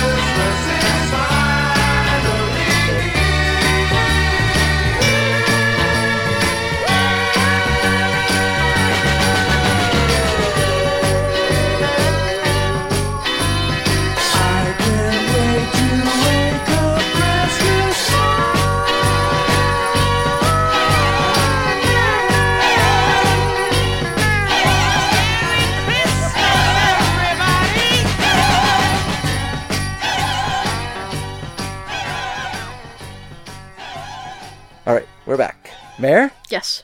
Where does this rate? On the Christmas scale? Well, you can tell me what you think of it. I like it. It's a good song. Yeah. It's very joyful. It is very joyful. It's fun. Yeah. I thought it was kind of Beatlesy. Okay. I like all those comments. Yeah. I think it's fair. 68, 1960s. People are heavily under the Beatles' influence. Mm-hmm. Makes sense. Mm-hmm. And speaking of heavily under the influence, let's talk about the Christmas-o-meter I invented for the show. And where does this rate? Dad, you are calling it a different thing every time. Are you aware of this? Fine. What is it? Where does it fall on the scale? I would say it is a 2. A +2? Yep. Wow, I thought it would be a little higher. Well, there's only one higher place it can be. Oh, 2. Oh, that's right. Yeah, your scale is ludicrous. Your scale is ridiculous, and you don't even understand it. Did you recognize the person singing this song, Mary? Did you, dear party goer, did you recognize the person singing this song? I thought it was a Beatle. It was not a Beatle. Who was it? It was Howard Kalin of the Turtles. Oh, yeah. Close. I was pretty close. Pretty close. From a different continent, different people, different accent. But pretty close, though. Pretty close. Oh, yes, super close. I've never seen anyone get closer in a guess. They were both named after animals. Sure. Mary, if you look at my close scale, yeah, you got a -4. Yeah, that's great. I thought I would have gotten a 5. Nope. I guess they're basically the same number. Nope. Not at all. So, Mare. Yes. The Christmas Spirit. I know you're wondering who they were. Mm-hmm. They weren't the Turtles. Okay. Erase that from your mind, peoples. Are you sure that this isn't from their album where they did a Battle of the Bands album? Well, it was from about the same time period, so they really could have put it on that album, or at least pretended it was, but it did not feature the other Turtles on it. It featured Howard Kalin and Mark Volman, the two vocalists from... Volman? Mark Volman, yeah, that's right. Okay. From the Turtles. But also featured... who else did it also feature, Mary? Graham Parsons. Okay. Lead of the Byrds. Yep. Not quite a Flying Burrito Brother yet, so kind of in between those two places, at loose ends. Mm-hmm. What the heck? I'll come down and help out with the Christmas song. As well as Gene Parsons, no relation. Drummer for the Byrds at this time. Okay. Linda Ronstadt. Okay, yep. Just left the Stone Ponies, just starting out on her solo career. Mm-hmm. Cyrus Faryar and Henry Diltz, two guys who had been in the Modern Folk Quartet, which I think I've talked about them before. Their name makes you think, oh my gosh, this will be like sort of very different folk music. Oh no, it won't. It sounds exactly like all the other quartet folk groups at that time period. And then a gospel singer named Bessie Griffin. So she gets a look in as well. Cool. So that's where you get that really like... Are you sure that this was the Christmas Spirit and not the Polyphonic Spree? Because there's so many people? Yes. Yeah, well, it's got that big wall of sound kind of sound to it. So they're kind of imitating Phil Spector's Christmas Gift to You album, I guess. Mm-hmm. And it was produced by Chip Douglas, who had just produced Battle of the Bands for the Turtles. So he had played the bass for the Turtles like during their Happy Together phase. Right. And he did the arrangements on Happy Together and took the experience of doing that into production, produced Headquarters Headquarters and Pisces, Capricorn, Aquarius, and Smith and Jones, I believe it's called. Don't quote me on that. I can't. It's the Monkees record. Oh, sorry. Did I say Smith and Jones? It's Pisces, Capricorn, Aquarius, and Jones, the Monkees album that came out after Headquarters. He produced those two albums. So, he was, and then he produced the Battle of the Bands for the Turtles. So he was, he's a producer guy, and he was going out with Linda Ronstadt at this time, and so he brought her in when they did the song. It was written by him and Howard Kalin. But it's a lot of fun, I think. It's a really fun song. Very rare. I found it on a White Whale collection of a bunch of their singles that they put out. That had no place on an album. There's the White Whale Story, it's called, and then Volume 2. All right, so let's move on to our next song, Mary. Let's get funky, because I like some funk. Mm-hmm. And this is the Bell Rays. The song is called Santa Has a Big Old Bag, from their album Merry Christmas, Love the Bell Rays, that came out in 2008. So, here we go, everybody. Let's get funky. Orchestrated funky. Hey! Is anybody out there? Is this on? Is this mic on? Is this thing on? 'Cause I got something to say. I want to tell you a little bit about Christmas time to me. Yeah. 'Twas the night before Christmas, and all through the house, not a creature was stirring, not even a mouse. Hey, hey, hey. Hey, look up. Got a big old bag.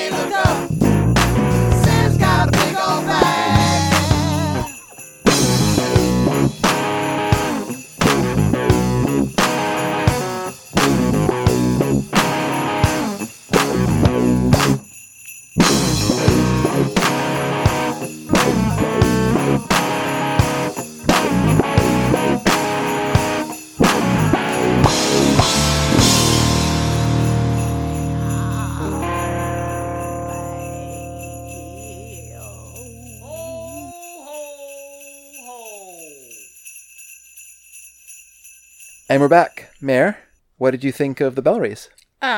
Funky. Yes. Fun. Yeah.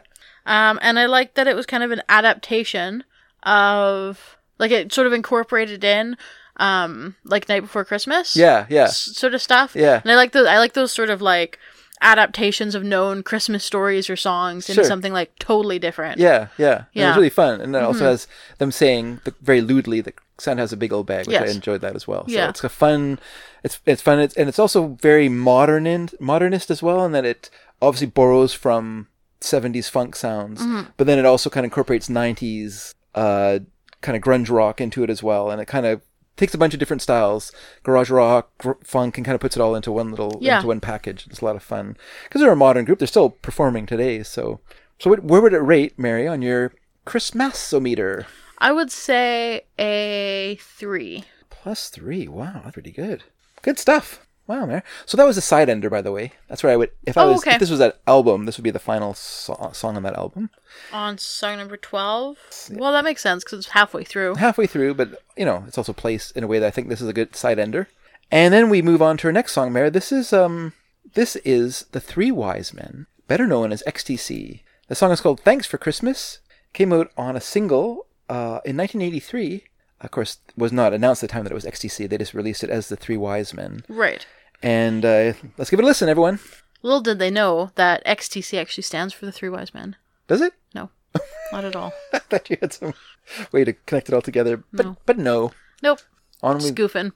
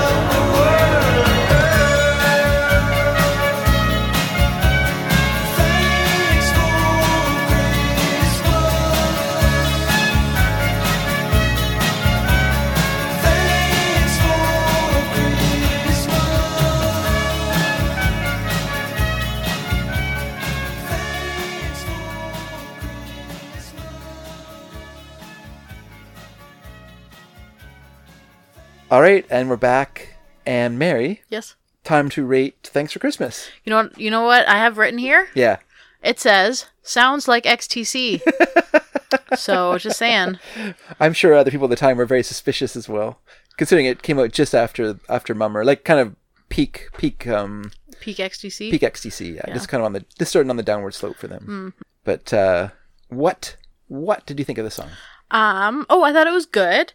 I thought it was catchy. Yeah. I did think it was a little bit too 80s. Okay. But I did like it a lot. And I think it also reminded me of the theme song of The Secret World of Santa Claus. Oh, yeah? Yeah. Interesting. Do you know how that theme song goes? Sure, yeah. Can you see that? I wonder if they kind of borrowed it for that. It's possible. Yeah. You think XTC stole it from Secret World of Santa Claus? No, I think Secret World of Santa Claus came out after. Well, I don't know about that. I think it did. Where does it rate on the Christmas-mometer? Oh, I'd say 3 as well. +3. Wow, I love it. Okay. All right. So, like I said, it was XTC in disguise. Basically, the reason they recorded the song is they wanted to do a test of the studio. The studio is called Crescent Studios. And its owner-producer, David Lord, to see if he would be good to produce their next album, which became The Big Express. So they recorded the song as kind of like a, will you work out as a producer? And basically what that meant was, can Andy push you around and get what he wants? Yes, he can. You're in. So that became the record. And David Lord is credited on the sleeve as the Good Lord. That is the producer of the album. All right, Mary, you ready for the next song? I am. Sorry, I was just reading about The Secret World of Santa Claus. Oh, okay. When was it made? 1997. Yeah, I figured it much later. I know, I was just joking. But I didn't know it only has... there's only 26 episodes. Yeah, because it tells a story. What? It tells a story. Like it has a beginning and end to the story, right? What do you mean? Like it... It tells a complete story. Like if you watch the entire run of the series, it has a kind of an ending to it all, right? Doesn't it? I thought there was a point of it. I guess in the last episode, Santa does deliver toys. I guess. I don't know. I've never watched it in order, I don't think. I just watched them when they were on. Yeah. Yeah. Huh. Also, apparently they are still played on Teletoon. Wow. Which is good. This is Secret World of Santa Claus is a French-Canadian animated TV show. Is it animated by Nelvana? I don't know. That's all right. Sometimes they'll say the production companies, but so Mary, should we move on to our next song? Yes, what's the next song? Our next song, everybody, is Burt Bacharach from that classic A&M album I mentioned earlier, Something Festive, which came out in 1968. This is The Bell That Wouldn't Jingle. Let's give it a listen.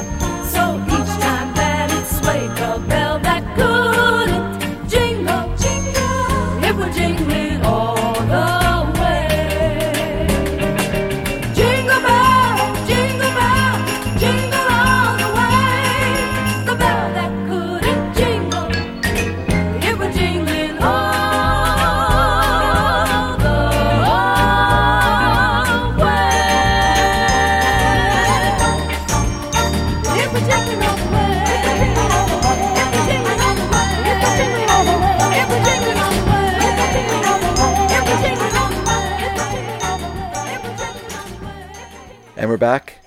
Mare? Yes. Before I played that song, you gave a little laugh. Maybe it was a derisive sneer. I don't know. But what? Why did you, what was that sound you made before we played the song? I said the bell that wouldn't jingle and you went, psst. No, I just like the name. Oh, okay. Okay. What do you think of the song? I thought it was fun. Yeah. I thought it was cute. Yeah. I could see this being a Christmas classic on people's playlists Yeah. on like Spotify or whatever. Yeah. I thought it has lots of like classic Christmas song elements. Mm-hmm. Yeah, I like it a lot. Yeah.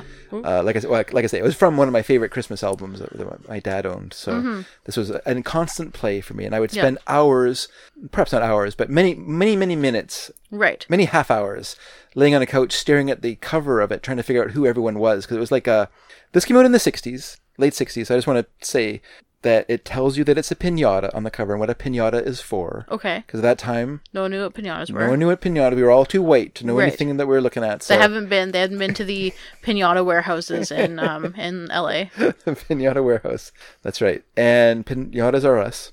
They have piñata. I'm not joking. They have piñata warehouses in LA. Oh, really? Yeah. Because when we went to California, me and Eve a few years ago, I met up with a friend there who is Latino, and we like drove through some of like the Mexican areas, and he showed me like they have these massive warehouses, and they're totally filled with piñatas. It's nuts. Cool. Yeah, that's great. And so so it has a piñata on the cover. Then it has all these pictures, individual little snapshots, almost like passport pictures of all these different people, like these black and white pictures.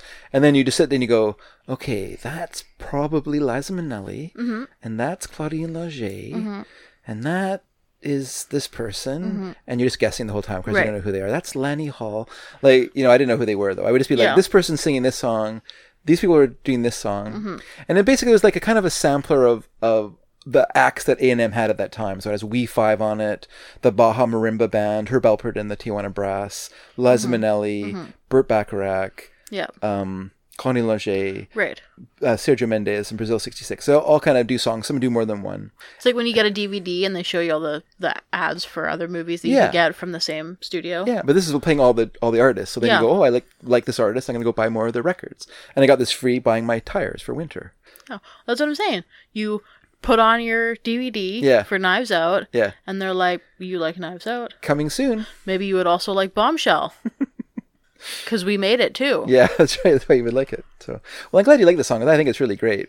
I just love, of course, I love Burt Bacharach. I love that style of female singing he would use in his songs. And because it's so much better than having him sing, because he was not much of a singer. And then, but the orchestration of it, and what's interesting about the song is it was not written with Hal David, his normal writing partner of this time period. It was written in 1962 when he was writing with Hal David, but it was co-written with a guy named Larry Cusick, who also wrote with another singer, songwriter, rock and roller kind of guy named Paul Evans. And Paul Evans is best known, I think, for one of my favorite novelty songs, 7 Little Girls Sitting in the Backseat. And he put that out, I think, in like 59. And so in 1962, he did the first version of this song, The Bell That Wouldn't Jingle. And it came out on single in 62. And then it was covered by Bobby Vinton did a version, a group called the Baby Dolls, like a girl group. Bobby Helms, who we mentioned earlier, did Jingle Bell Rock for the first time. I guess still trying to keep his Christmas streak alive. He tried to cover this song in 65. Okay. And then a girl named Catherine McKinnon did it in 66.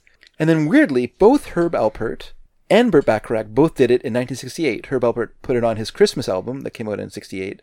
And Burt Bacharach put his version, had his version placed on this sampler.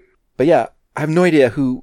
I kind of think that Lani Hall and Sylvia Kleiner, who sang for Brazil 66, are doing the singing for the song, but I have no evidence of that besides that they kind of sound like Lani Hall and Sylvia Kleiner, who sang with Brazil 66, but there's no record anywhere of who did what on these songs, so it's too bad.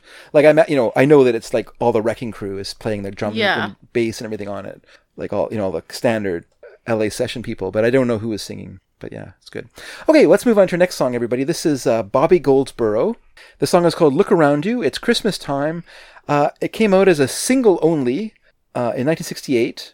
I was backed with another song called A Christmas Wish, but this is the better song. It's called Look Around You. It's Christmas time. And let's give it a listen.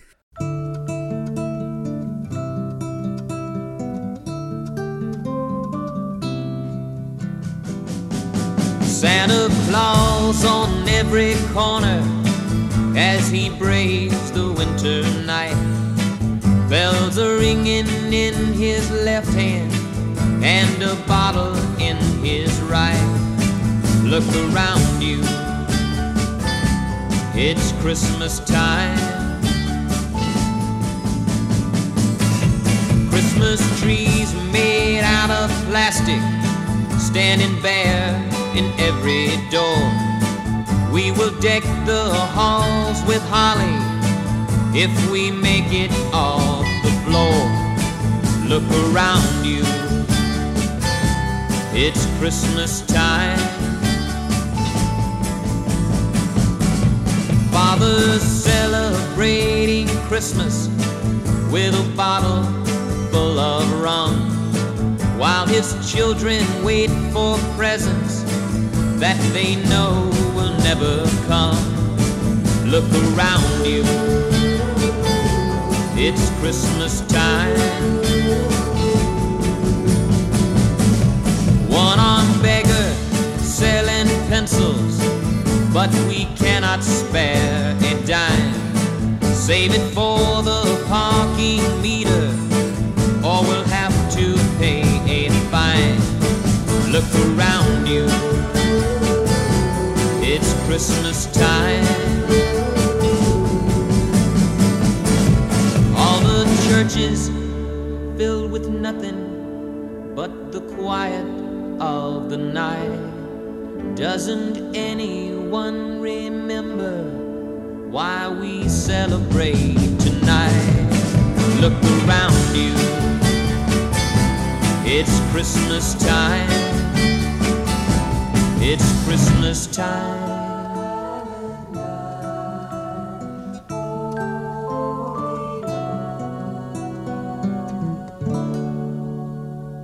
All right, and we're back. And Mary, what did you think of Look Around You? It's Christmas time. I thought it was sad. Okay. But also Christmassy. Yeah. You know, kind of captures that seasonal sadness. Sure. Yeah. It's a little heavy-handed in some of its, some of its political. It almost sounds to me more like a song from 1966, 1967 that someone like P.F. Sloan would write, like Eve of Destruction would be like the most obvious example. But other songs he would do at that time period, which are very kind of message songs. And the fact that it came out in 68, it feels like it's a little late to the gate. Right. For that kind of topical song thing. But I still really like it. Like I really like the music for it, and I like the kind of folk rock sound of it. It's really fun. And it's a really good song, I think. He wrote it himself. Bobby Goldsboro wrote it. And yeah, he was kind of like a pop country singer, songwriter from that time period.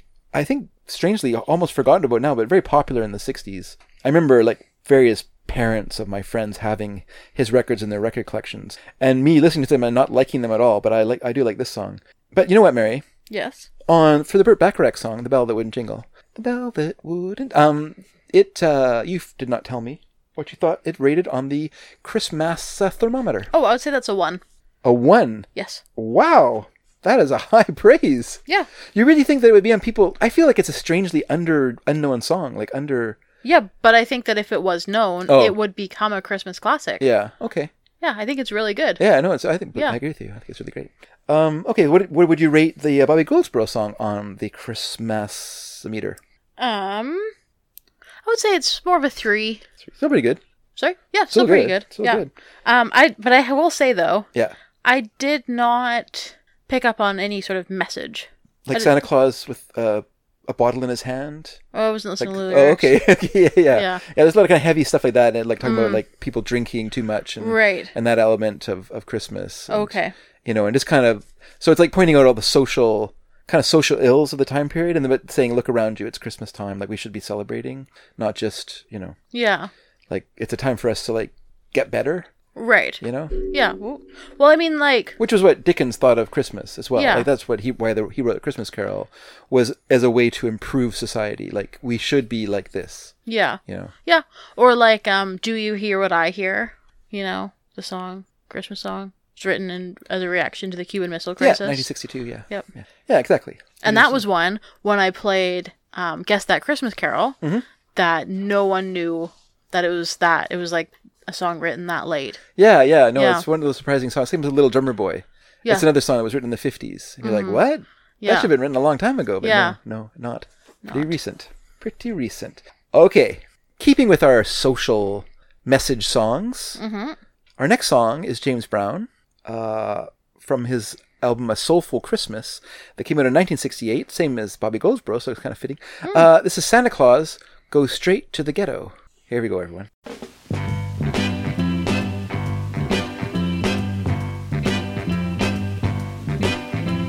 Santa Claus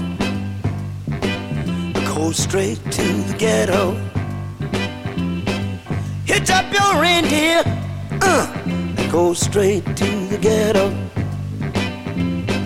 Santa Claus go straight to the ghetto. Fill every stocking you find. The kids are gonna love you so. Leave a toy for Johnny, leave a doll for Mary, leave something pretty for Donnie, and don't forget about Gary. Santa Claus goes straight to the ghetto. Santa Claus goes straight to the ghetto. Tell him James Brown sent you. Go straight to the ghetto. You know that I know what you will see, 'cause that was once me. Hit it, hit it. You'll see mothers and soul brothers. Santa Claus goes straight to the ghetto. Santa Claus, oh Lord, go straight to the ghetto.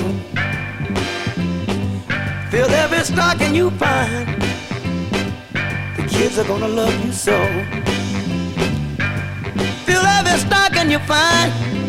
You know that they need you so. I'm begging you, Santa Claus, go straight to the ghetto.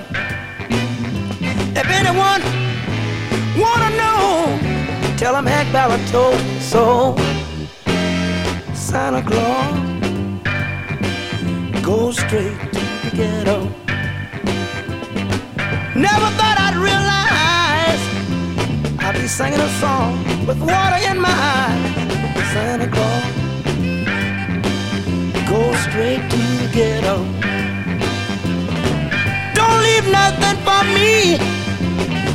I've had my chance, you see. Santa Claus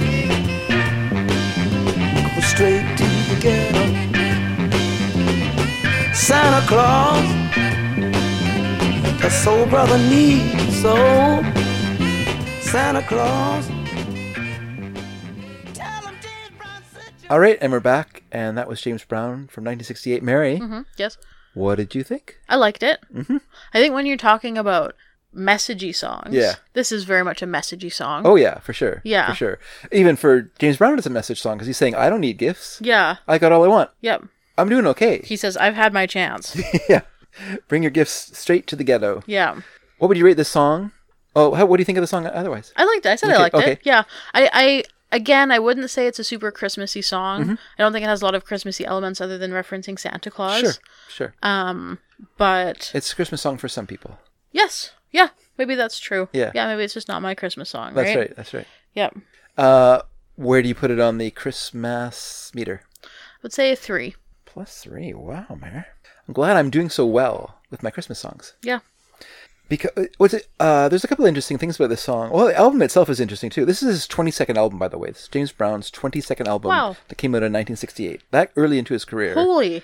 About 10, 11 years into his career. He's putting out like two albums a year? Yeah, that's crazy. That's too much. Weirdly, this album has one James Brown composition on it, and it's not this song. The one James Brown song on this album is Say It Loud, I'm Black and I'm Proud, parts 1 and 2, which in no way would you think is a Christmas song. But it is on this album. This is the album it appears on. So obviously it was a single that was just thrown onto an album. This was the album it got thrown onto. Santa Claus Goes Straight to the Ghetto was written by Brown's band leader, Pee Wee Ellis, his manager, Charles Bobbitt, and, very strangely, Hank Ballard, who was like a very famous sort of R&B / doo-wop guy from the 50s. Best known for the song Work With Me, Annie, but also wrote the song The Twist that Chubby Checker then took to great fame. It was actually originally written by Hank Ballard. And Brown name-checks Hank Ballard in the song. Near the end of the song, he mentions Hank Ballard. And they were friends, and I guess Ballard co-wrote the song, and so added some stuff to it that got his name on it. So that's good for him. So yeah, it's pretty good stuff. And so, Mare. Yes. Sorry, I was looking at James Brown's Wikipedia page, which has a lot going on. Yeah, it sure does. He had quite a life. Yeah, it's like spouse, Tommy Ray Heine, maybe. Children, 9, possibly 13. Oh. Yeah. Sorry. Yeah, it's crazy. Continue. So let's continue on then. Since we have 2 message songs in a row, we might as well go 3. Right. The trifecta of message songs. This is Akim and Teddy Van Production Company. Okay. And the Teddy Van Production Company. The song is called Santa Claus is a Black Man. It came out in 1973 from the album of the same name. And let's give it a listen, everybody. This is our, before we go into this, Christmas songs are, in essence, religious songs. Yes. Or, in a way, novelties. Yeah, I would say that. Whether it's a shopping song, or a I Miss You song. Yeah, or a winter like Jingle Wonderland. Bells. Yeah. Dashing through the snow. Yeah. In a one-horse open sleigh. That's pretty novelty. Pretty novel. Sure. Chestnuts roasting on an open fire. It has like novel elements. Sure. Right, a lot of the time. It's either religious or they're like talking about Santa Claus, talking about like they're putting themselves in the position of like being in a winter scene. Yeah. And they often have sound effects or other kind of things that make them sort of novelty songs. Yep. And so this is our kind of true novelty song for this. Yeah. This is sung by a 5-year-old girl. Mm-hmm. So you're going to get that terrible singing that only a 5-year-old girl could do. Yes. Fortunately, they do alleviate it with some actual singers in the song to kind of help you out, especially near the end of it when they practically drown out the 5-year-old with the I didn't even notice her singing near the end. I was like, oh, I guess she's done. She probably got kind of tired. Nope, just got turned down a bit. But let's give it a listen. This is Kim. She's singing. I think she's in her 40s now. But she was a regular on Sesame Street. Oh, wow. Growing up. Good for her. She and her siblings. I don't know if she had brothers or sisters. Yeah. But she was, they grew up and were quite commonly to be seen on Sesame Street. Cool. With their little afros and everything else. So. Cute. So let's give a listen. This is Santa Claus is a Black Man, everyone. Hey, you want to hear something dead to the sight? You know what I found you last night. Just when Mama turned out the light. I went in the living room to see what the noise that woke up me.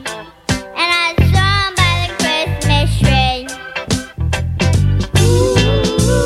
Santa Claus is a black man. Santa Claus is a black man and he's handsome like my daddy too. Santa Claus is a black man. Santa Claus is a black man and I found out that's what I'm telling you. Mama must have met Santa Claus before, 'cause he started dancing all over the floor, and I fell asleep at the door. Santa Claus is a black man. Santa Claus is a black man, and he's handsome like my daddy too. Santa Claus is a black man. Santa Claus is a black man, and I found out that's what I'm telling you. Daddy, Yes, Akimi. do you know what happened last night? What happened, Akim? Well, I saw Santa Claus, and do you know what? What, Akimi? He looked a lot like you. He was handsome, I can dig it. he was black, Right on. he had an afro, he was really out of sight. Now I'm going to tell everybody that I saw Santa. Santa Claus is a black man. Santa Claus is a black man. He's handsome like my daddy too. Yes, he is. Santa Claus is a black man.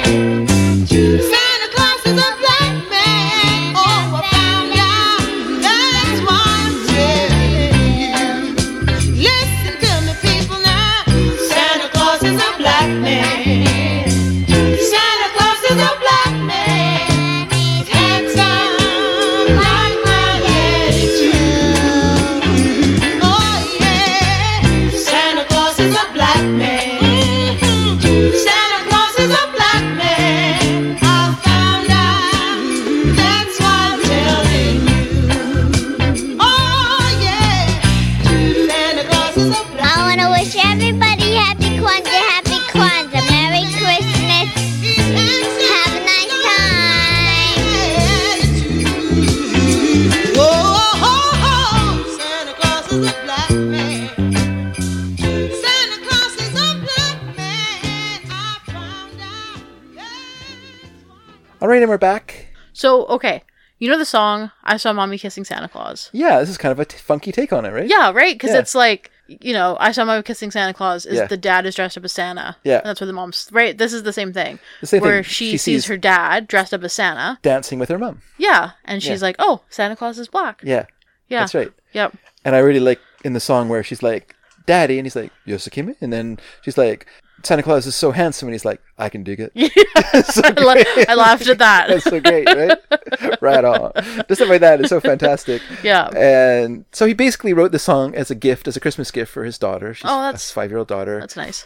And he put it on an album, which is mostly Christmas songs. Mhm. But what else is interesting to this in this song to me is the presence of Kwanzaa. She says, Happy Kwanzaa, Happy Christmas. Oh, I didn't notice that. Yeah, and so there actually is a song on the album Santa Claus is the Black Man called Happy Kwanzaa, Mhm. spelled differently than we would spell it now, I think with a double A at the end, whereas it's just single A's on the album version. So I guess they hadn't quite settled on a spelling for the holiday.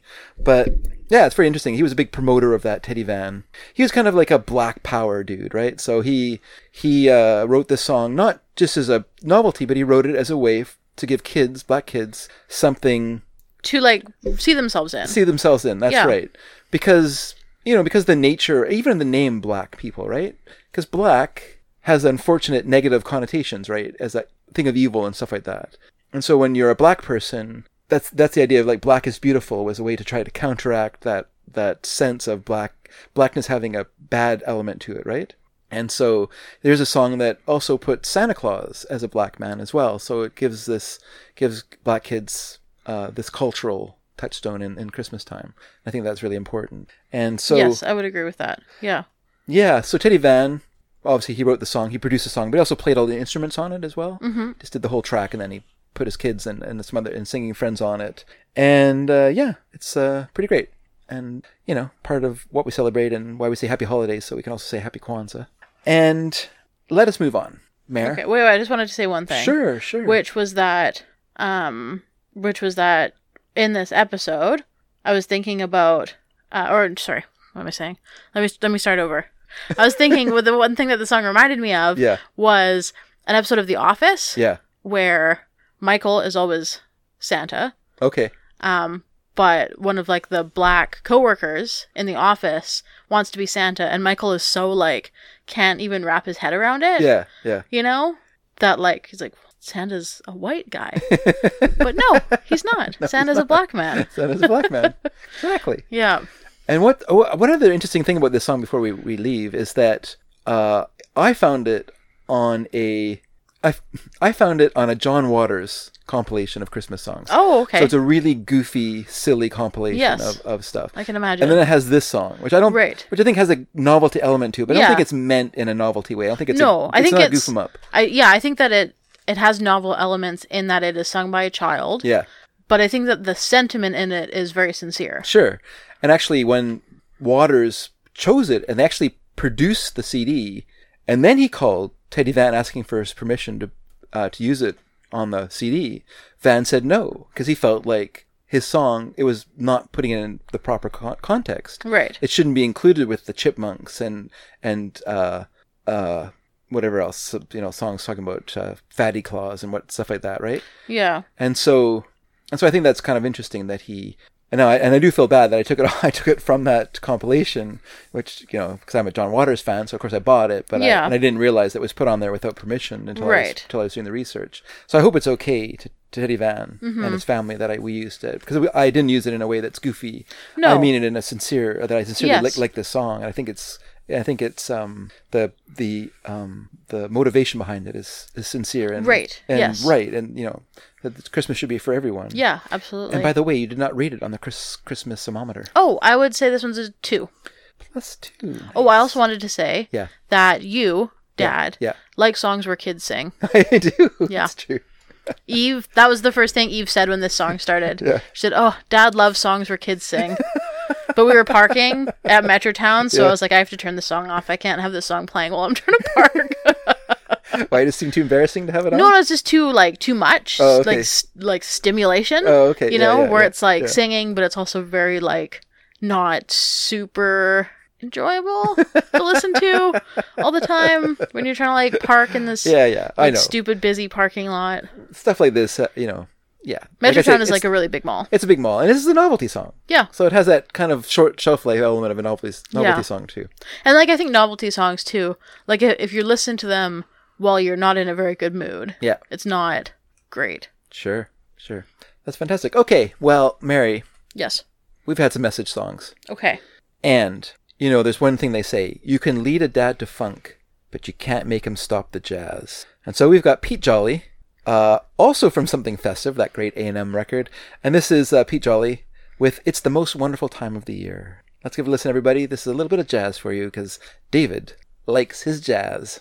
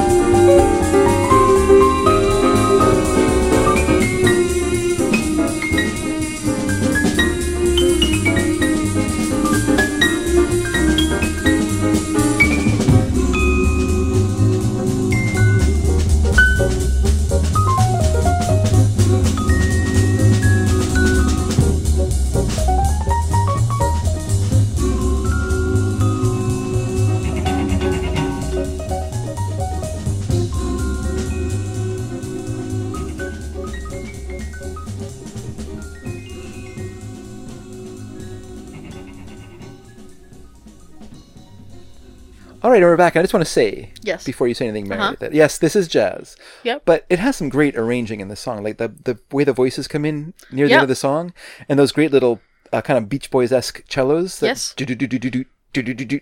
really great. Right? Yeah, this is really fantastic. So no, what do you absolutely. think? What do you think of the song? I really like the opening. Yeah, it's like sounds like a music box. Sure. Yeah. Very classic. Mm-hmm.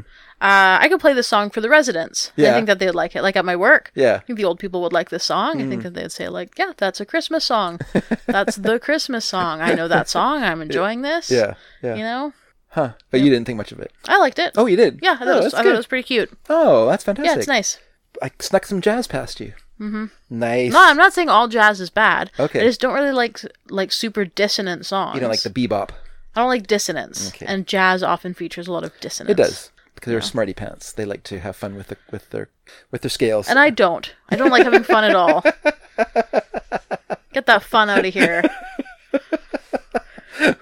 Okay, speaking of fun, Mare. Yeah? Let's pull out the old Christmas thermometer. Right. Give yourself a rating. Uh-huh. I would say that this one is probably a 1. Wow!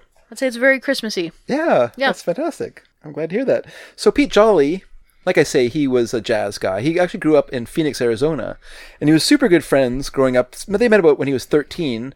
This guitarist named Howard Roberts, who was a jazz guitarist, and I have a lot of his records too. He's a really great jazz guitarist. One of my favorite ones by him is, I think it's called Antelope Freeway, and it's really fun because it has like little sketches in between the songs of them like driving. Mm-hmm. So he's like driving along a road that apparently is called Antelope Freeway, and then in between each song there's like little kind of sketches of conversation as they're driving along, and then another song will start. It's quite a fun record.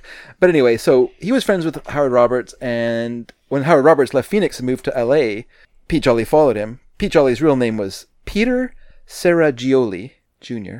So he was he obviously decided that was too complicated for people to be able to remember or say, so he changed it to Pete Jolly. And so he moved to LA, and he quickly fell into doing, because he was a really good pianist and a really good accordion player, he quickly got a lot of session work and studio work.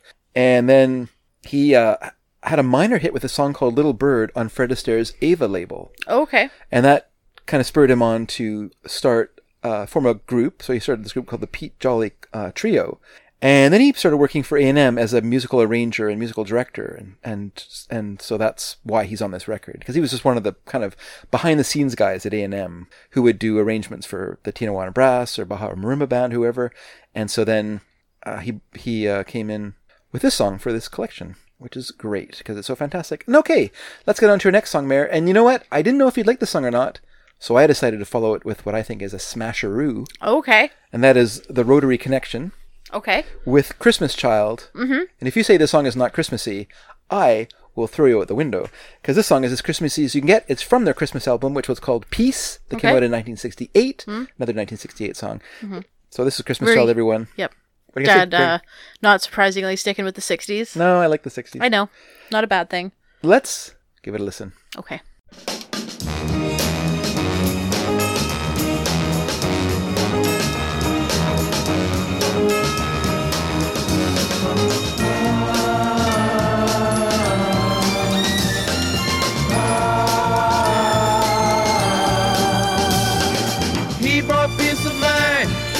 Love and understanding when he was born.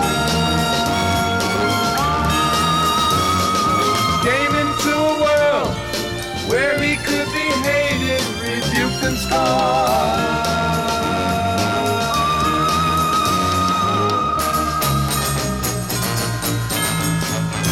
Still he taught us to love one another, stop abusing and hurting each other. Little Christmas child, Christmas child, little Christmas child, Christmas child. 3 men who were wise came a long, long distance to honor him. Led by a star to the little child who was free from sin.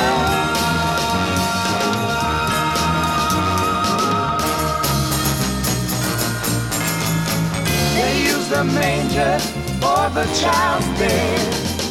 Hay was the pillow they used for his head. Little Christmas child, little Christmas child, little Christmas child, little Christmas child.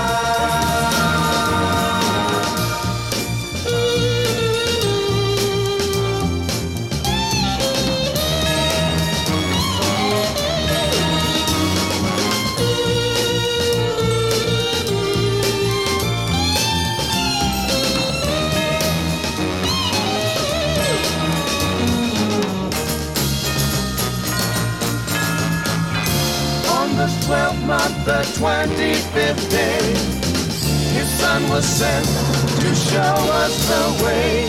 Little Christmas child, little Christmas child, little Christmas child,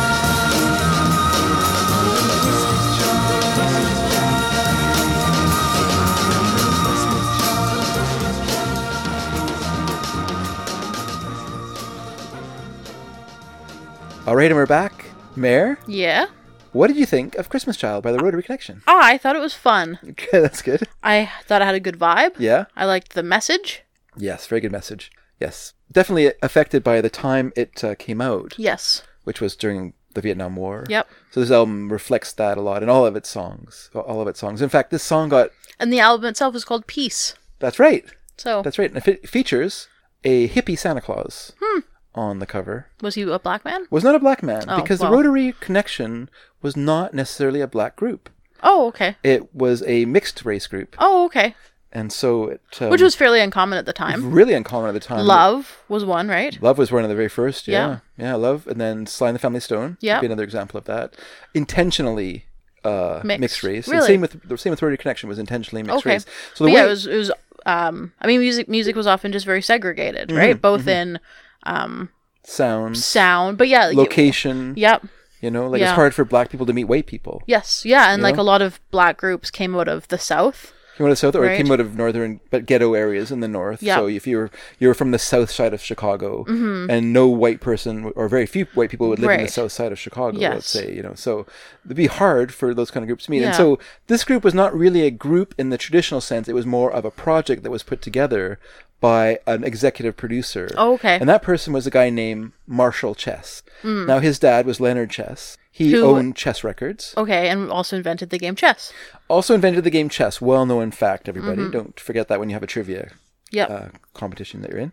And so now Chess Records was pretty well known as, you know, being like a R&B blues label. Right. And Marshall, you know, saw the way that the world was changing, the way rock music was changing, and he wanted a label to reflect that. And so he started a label called Cadet Concept. And he wanted to have a kind of a group that would spearhead the label. Right. And so he hired this guy named Charles Stepney, who was black. He was a black man. He was a vibraphonist and was a classically trained arranger, which is exactly the kind of guy that you want to hire to get in on the psychedelic music scene, I think. So the Right. first thing you think of is, I need to get into psychedelic rock. I'm going to hire a vibraphonist who's been classically trained.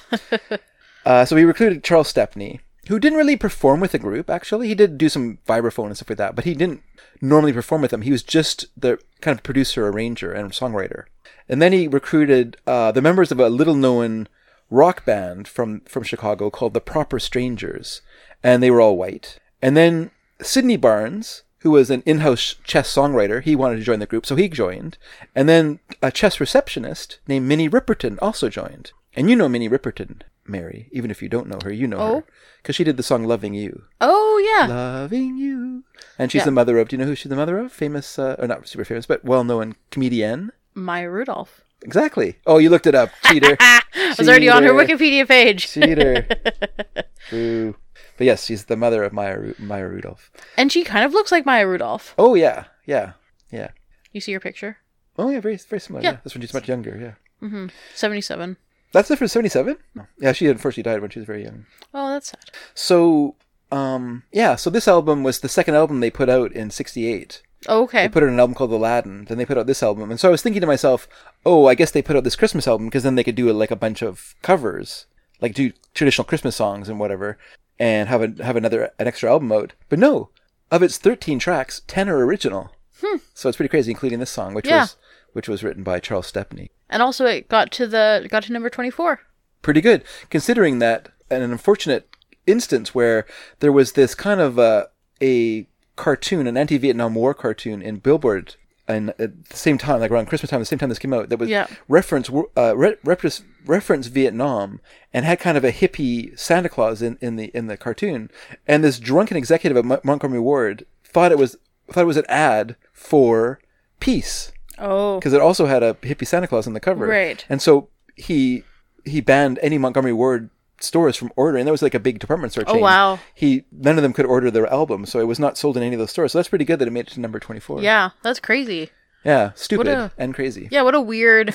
I mean, I don't know. I guess people are going to misinterpret things. They always have, they always will. All right, so, Mare. Yes. You didn't give us your Christmasometer. I didn't give you my Christmas rating. Yeah. I would say it is a 2. Okay, that's pretty good. Mm-hmm. That's pretty good. All right, sorry, I just... What are you doing? All right, so sorry, what did you say the rating was for it? A 2. A 2, plus 2, okay. Yeah. All right, so Mary. Yes. I decided I'd agree with you. Okay. That the numbering system is too complicated. Yeah, it's ridiculous. And so I've given it a new rating. Okay, so 1 would be star. Okay. 2, light. Okay. 3, garland. Okay. 4, tinsel. Okay. 5, a single hoe. Okay. -4, a keychain. Oh, I'm sorry. -3. So you're keeping with... Yeah. No, still keeping the thing. Okay, you just -3. assigned... Yeah. Okay. Sort of say the 4 is a keychain. -3 is a rope.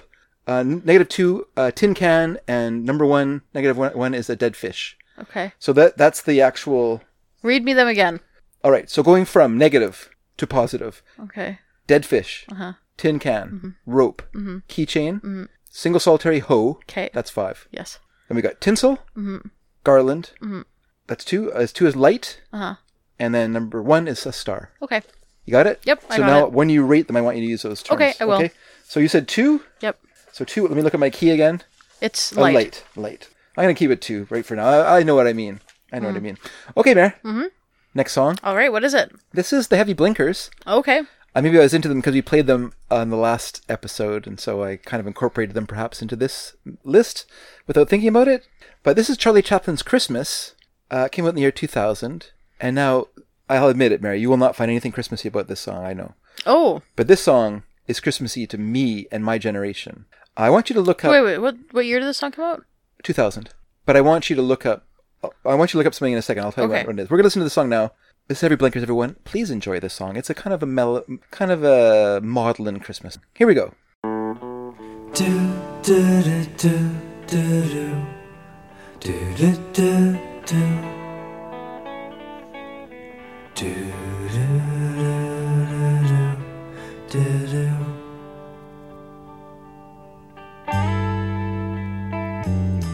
Do do do do do do do do.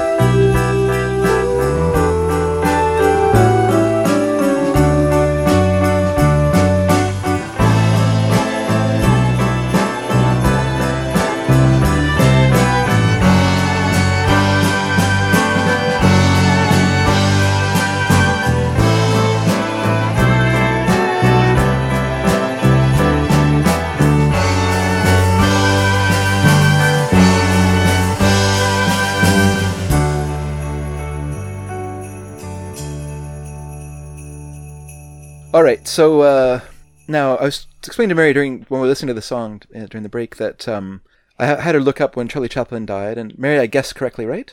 Yes, you did. And because Charlie Chaplin died on Christmas Day, 1977, and so weirdly, and this song evokes it so magically to me, I associate Charlie Chaplin's death with being in grade 6 and having it being Christmas time. And I know that's weird, but it was like this weirdly significant thing to me because I was a Charlie Chaplin fan, and he was just sort of someone who was well known, and you just kind of knew who he was growing up because he was this very Charlie Chaplin. Charlie Chaplin is this cultural icon, exactly, and so he died on that day, and so yeah, it's like sort of irrevocably mixed together for me that my childhood memories with Charlie Chaplin's death and happening around Christmas time, and this song kind of brings out that sort of feeling of Christmas time, but also that Charlie Chaplin died. It's sort of a weird song that kind of connects the two together, and I really I appreciate that because I feel like it is sort of a very generational thing. But yeah, so what do you think of it, Mare? I thought it was nice. Mm-hmm. Thought it was pretty cute. Yeah. Didn't make much of an impression on me. Yeah. I thought it was a nice placeholder. Okay. Yeah. Okay. And what would you rate it as a Christmas song? I think Garland. Garland. Yep. Nice. Garland. That's number 3. Number 3. Yep. Very good. Very good. Okay. Oh, I also want to say Eve said that she thought it sounded like a song that she would play when she worked at this little clothing store that she worked at, which was very like folksy, very expensive, flowy stuff, and she played a lot of like Fleet Foxes, Sufjan Stevens, sure, I think kind of stuff. I think Heavy Blinkers would be like kind of a proto example of that, that kind of that. They borrowed elements of that scene, the kind of orc pop scene, were kind of incorporated by Sufjan Stevens and those artists. Yeah, for sure. Cool. All right, well, let's move on to another song. This is Vel Scott. Okay. The song is Merry Christmas. Okay. And here's what I know about it, Mary. I'm going to tell you everything I know about this song right now. Okay. It appears on Santa's Funk and Soul Christmas Party Volume 3 that came out in 2015. That's it. That's all I know. Enjoy it, everybody.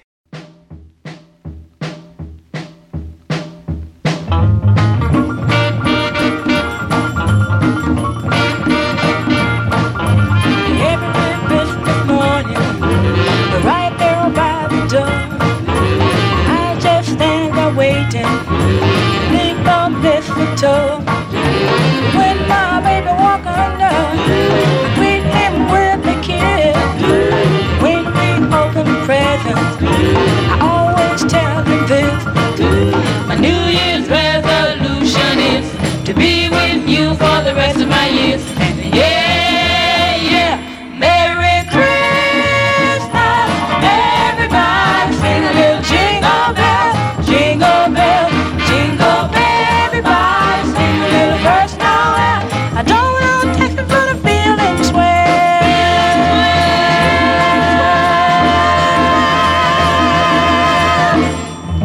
The real spirit of Christmas is love and to give. I feel like Christmas while every day this year.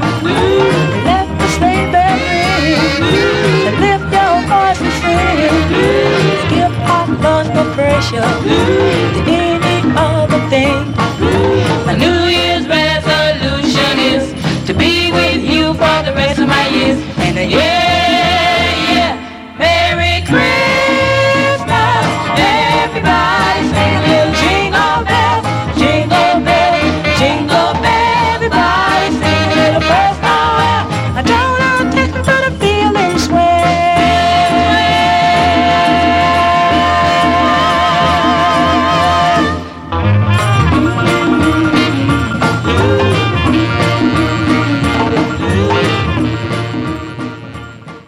All right, and we're back. And Mary, what did you think of Merry Christmas by Vel Scott? I thought it was fun. I thought it sounded pretty 50s. Do you think that? Yeah, no, it is.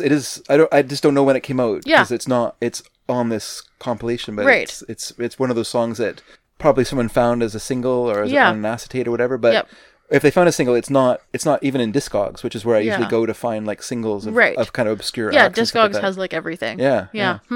I couldn't find it anywhere though, so I have no idea what it's from. And the problem with the Funk and Soul, Santa's Funk and Soul, blah blah blah, is they put together like some nice compilations, but it was a bargain thingy, so it doesn't really have any notes or anything on it. It's just really, it's really torn together. It's not like Nuggets. Yeah, it's not a big production.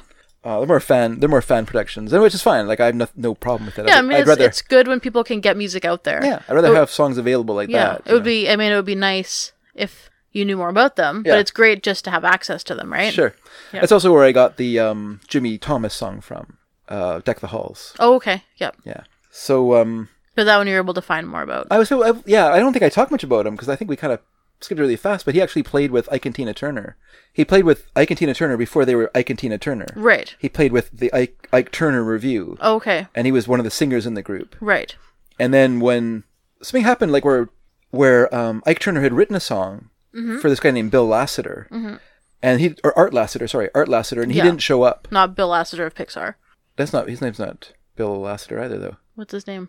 I don't know. It's not Bill Lasseter. But anyway, so now you got me trying to think of his name, and at the same time, so then this guy didn't show up.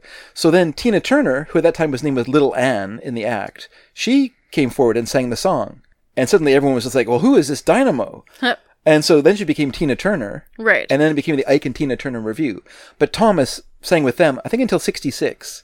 And then he left. He became a record producer. He became friends with a couple of British producers, Denny Cordell, who would go on to be the producer for Shelter Records and work with like Tom Petty and people like that. And then also Tony Visconti, who would later go on to produce David Bowie.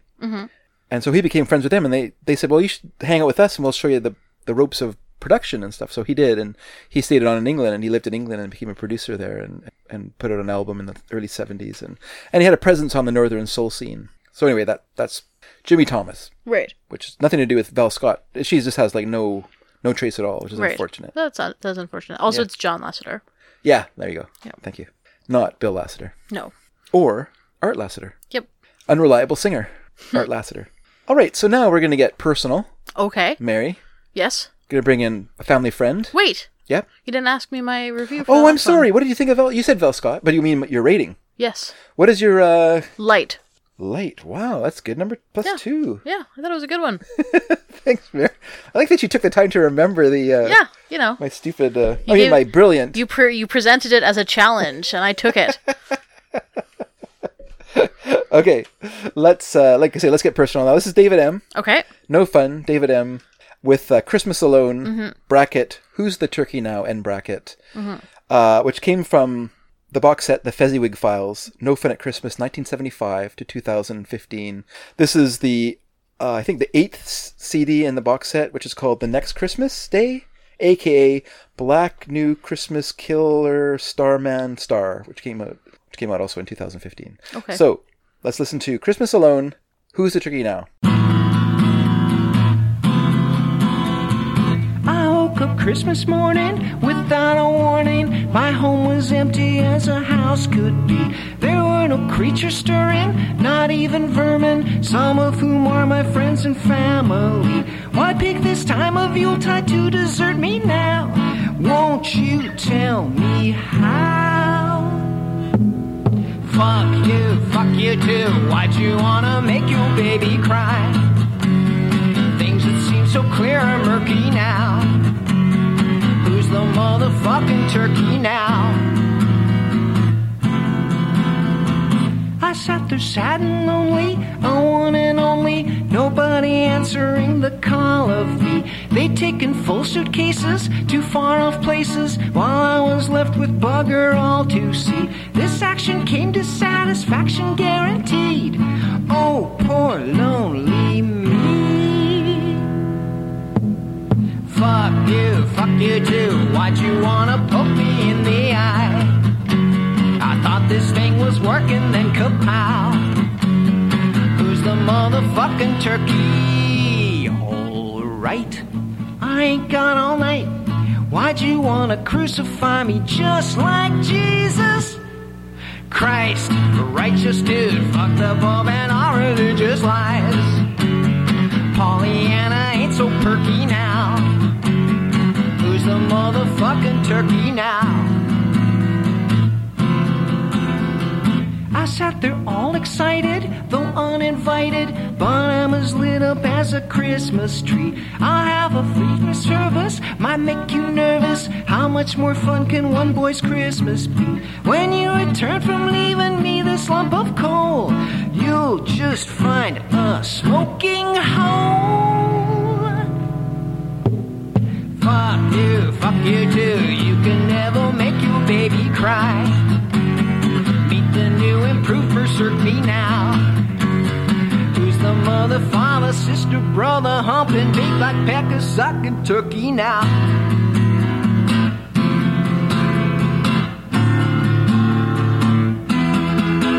All right, we're back. Mary? Yes. Before you say anything, can you guess what movie this song is based on? Is it what movie it's based on? I woke up on Christmas morning without warning. My whole family was gone. Home Alone. Yeah. That's what it's based on. I was actually thinking Home Alone. Yeah. Doesn't he call someone a turkey? Yeah. Who's a turkey now? Yeah. Okay. Yeah. Yes. But then I was thinking of A Christmas Carol because of Fezziwig. He also has some things to say about the Pope and all religious lies, but that's okay. I can understand why he'd be bitter being left alone at Christmas time. Yeah. No, that's fair. Although Catherine O'Hara was on her way. She was coming back. Yeah, she was. She's trying. Yeah. She's trying. So what did you think of the song? I thought it was fun. Yeah. Didn't think it was super Christmassy, except for all the turkey references. Yes. But I do like the song. Yeah. But also a lot of swearing. Sure. I think it's probably the only one on here with swearing. I do like some swearing in songs. Even in Christmas songs. Even in Christmas songs. Eve had a note as well. Okay. She said, so much turkey, it's basically Thanksgiving. And then she said, I still like it though. Yep. That's good. Well, it's Christmassy because it's based on Home Alone, which I think everyone would agree is a Christmas film. So what would you say, Mary, in terms of rating?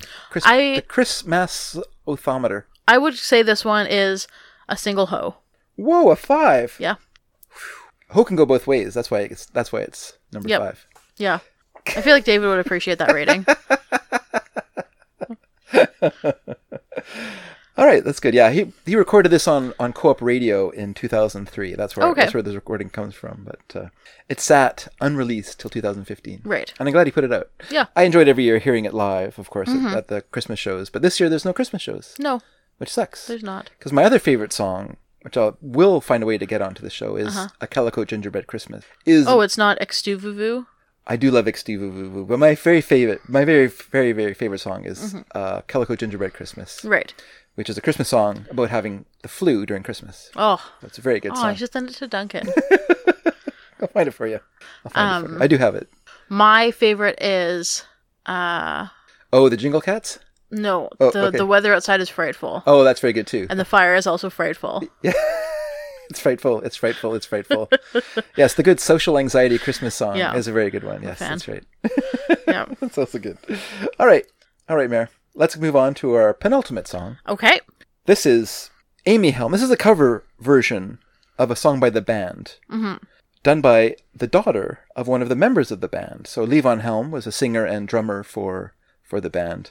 And his daughter, Amy Helm, who sang with him for many years, did a cover of this song by the band called Christmas Must Be Tonight. And this is Amy Helm featuring the Wood Brothers. And this was recorded in 2018 at the Spotify Studios in New York City. So it's from a thing called Live at the Spotify Studios. Cool. And so this is Amy Helm, everyone, singing Christmas Must Be Tonight, which is a Christmas song I love. Let us hear it now.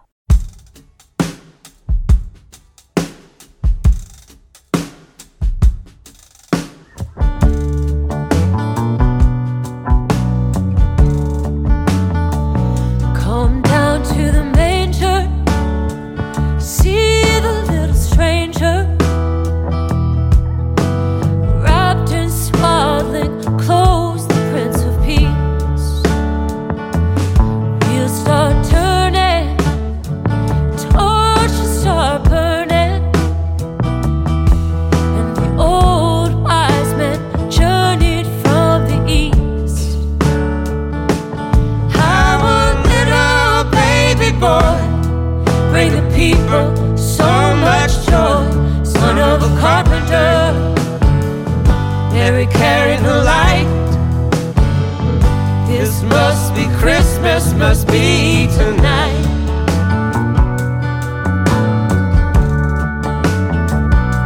A shepherd on a hillside went over my flock. I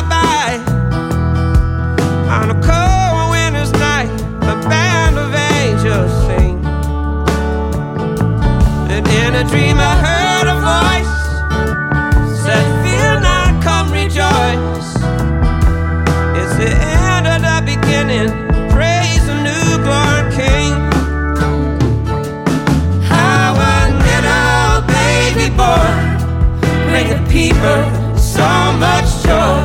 Son of a carpenter, Mary carried the light. This must be Christmas, must be tonight.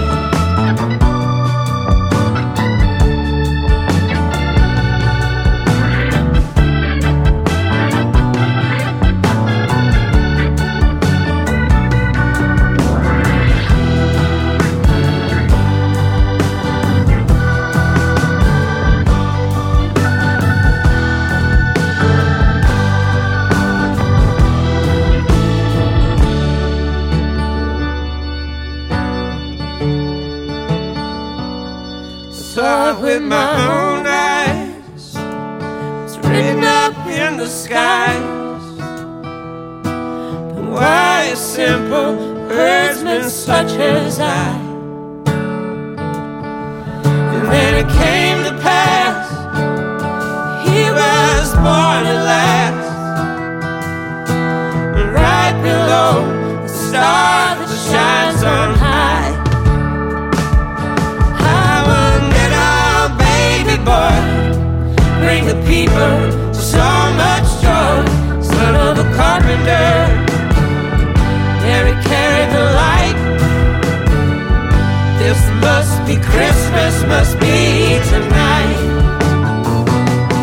Son of a carpenter, Mary carried the light. This must be Christmas, must be tonight.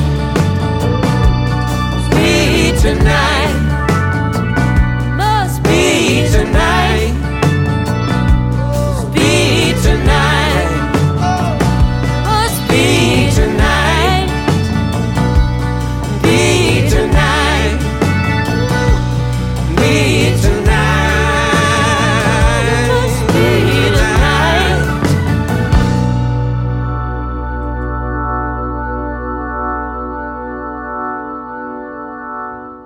And we're back. Mare. Yes. Even you, Mary, Mhm. even you, Mary Dedrick, cannot deny the Christmassiness of this song. Yeah, it's a really good song. Oh, yeah. I like it a lot. Oh, that's good. It's really nice. Yeah. It sounds really good. I like the lyrics. Yeah. I enjoy it. Is there a man and a woman singing, or is it just Yes, Amy? there's one of the Wood brothers, I assume. Oh, also okay, joins great. in to sing. Yes. Yeah.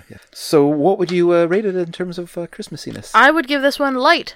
+2. Not a star, though, hey? No. Wow. Star is it's an elusive rating. I guess so, because here's a song telling you the story of the Nativity. Yep. And you only give it a +2. Yep.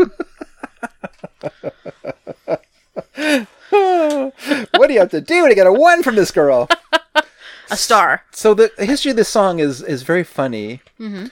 Well, not funny, but interesting, because the version I heard of this song by the band was not the proper version of the song. It was actually an alternate version. Like, they tried to record it for their second to last album, which was called Northern Lights, Southern Cross. And it didn't work out. And the reason it didn't work out is that it's too herky-jerk, which they could often fall into as a group. The band, that was one of their weaknesses as a group, was they would, sometimes their singing would be kind of strained and overly maudlin, but also their songs could get really kind of herky-jerk in the rhythms, so it almost becomes like a distraction.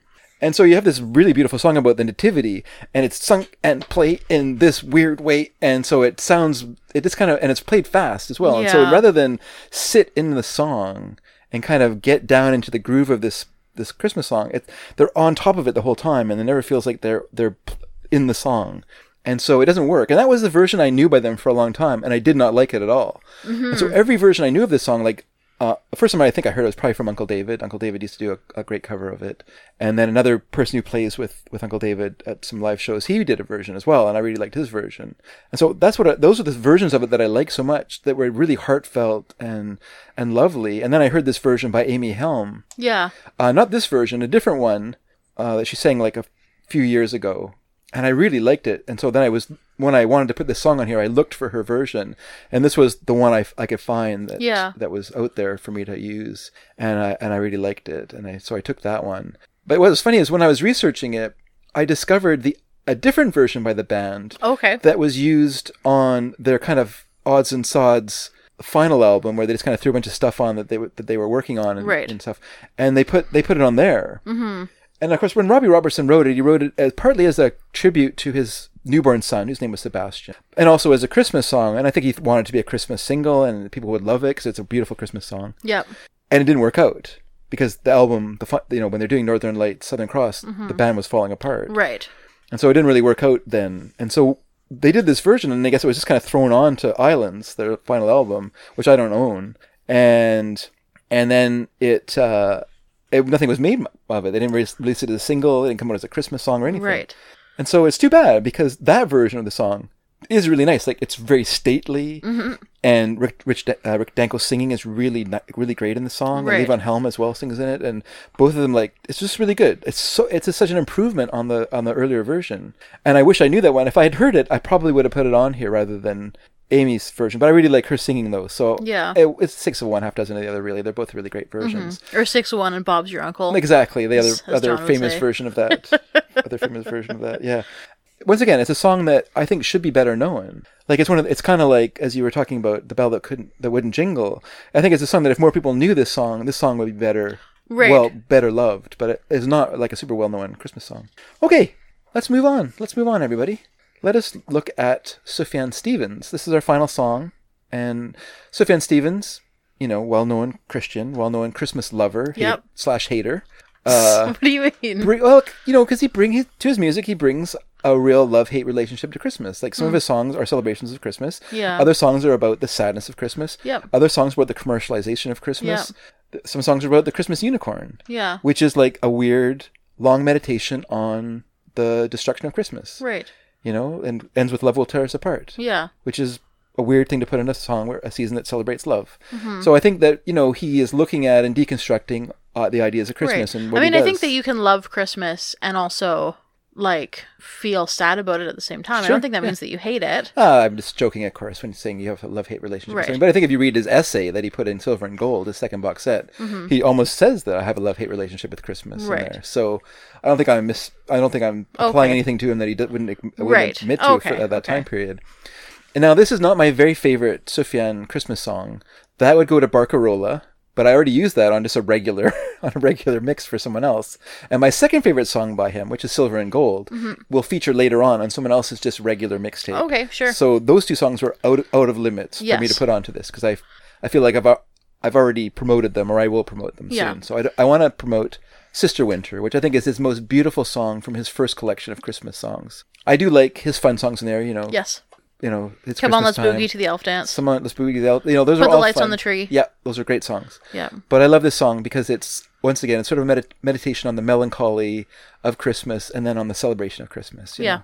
And so let's give it a listen, everybody. This is Sister Winter from Songs for Christmas, Peace, Songs for Christmas, Volume 5, which came out in 2006. So let's hear it now.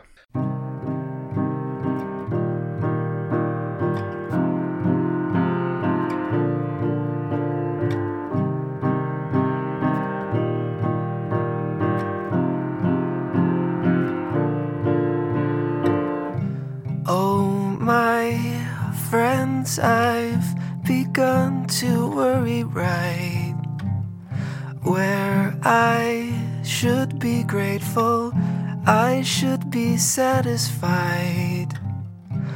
Oh, my heart, I would clap and dance in place. With my friends, I have so much pleasure to embrace. But my heart is returned to Sister Winter. But my heart is as cold as ice.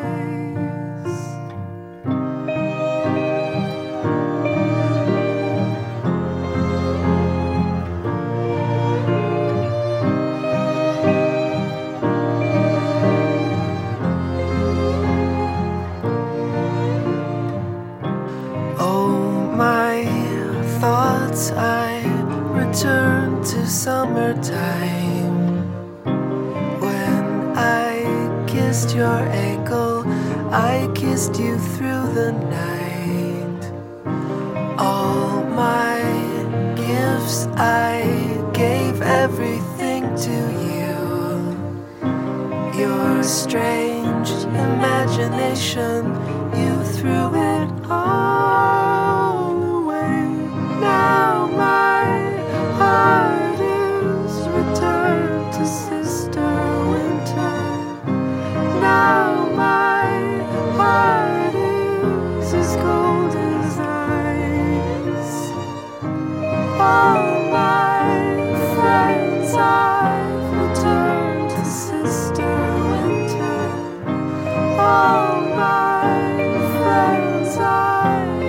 apologize, apologize. All my friends, I've returned to Sister Winter. All my friends, I apologize, apologize. All my friends, I've returned to Sister Winter. All my friends, I apologize, apologize.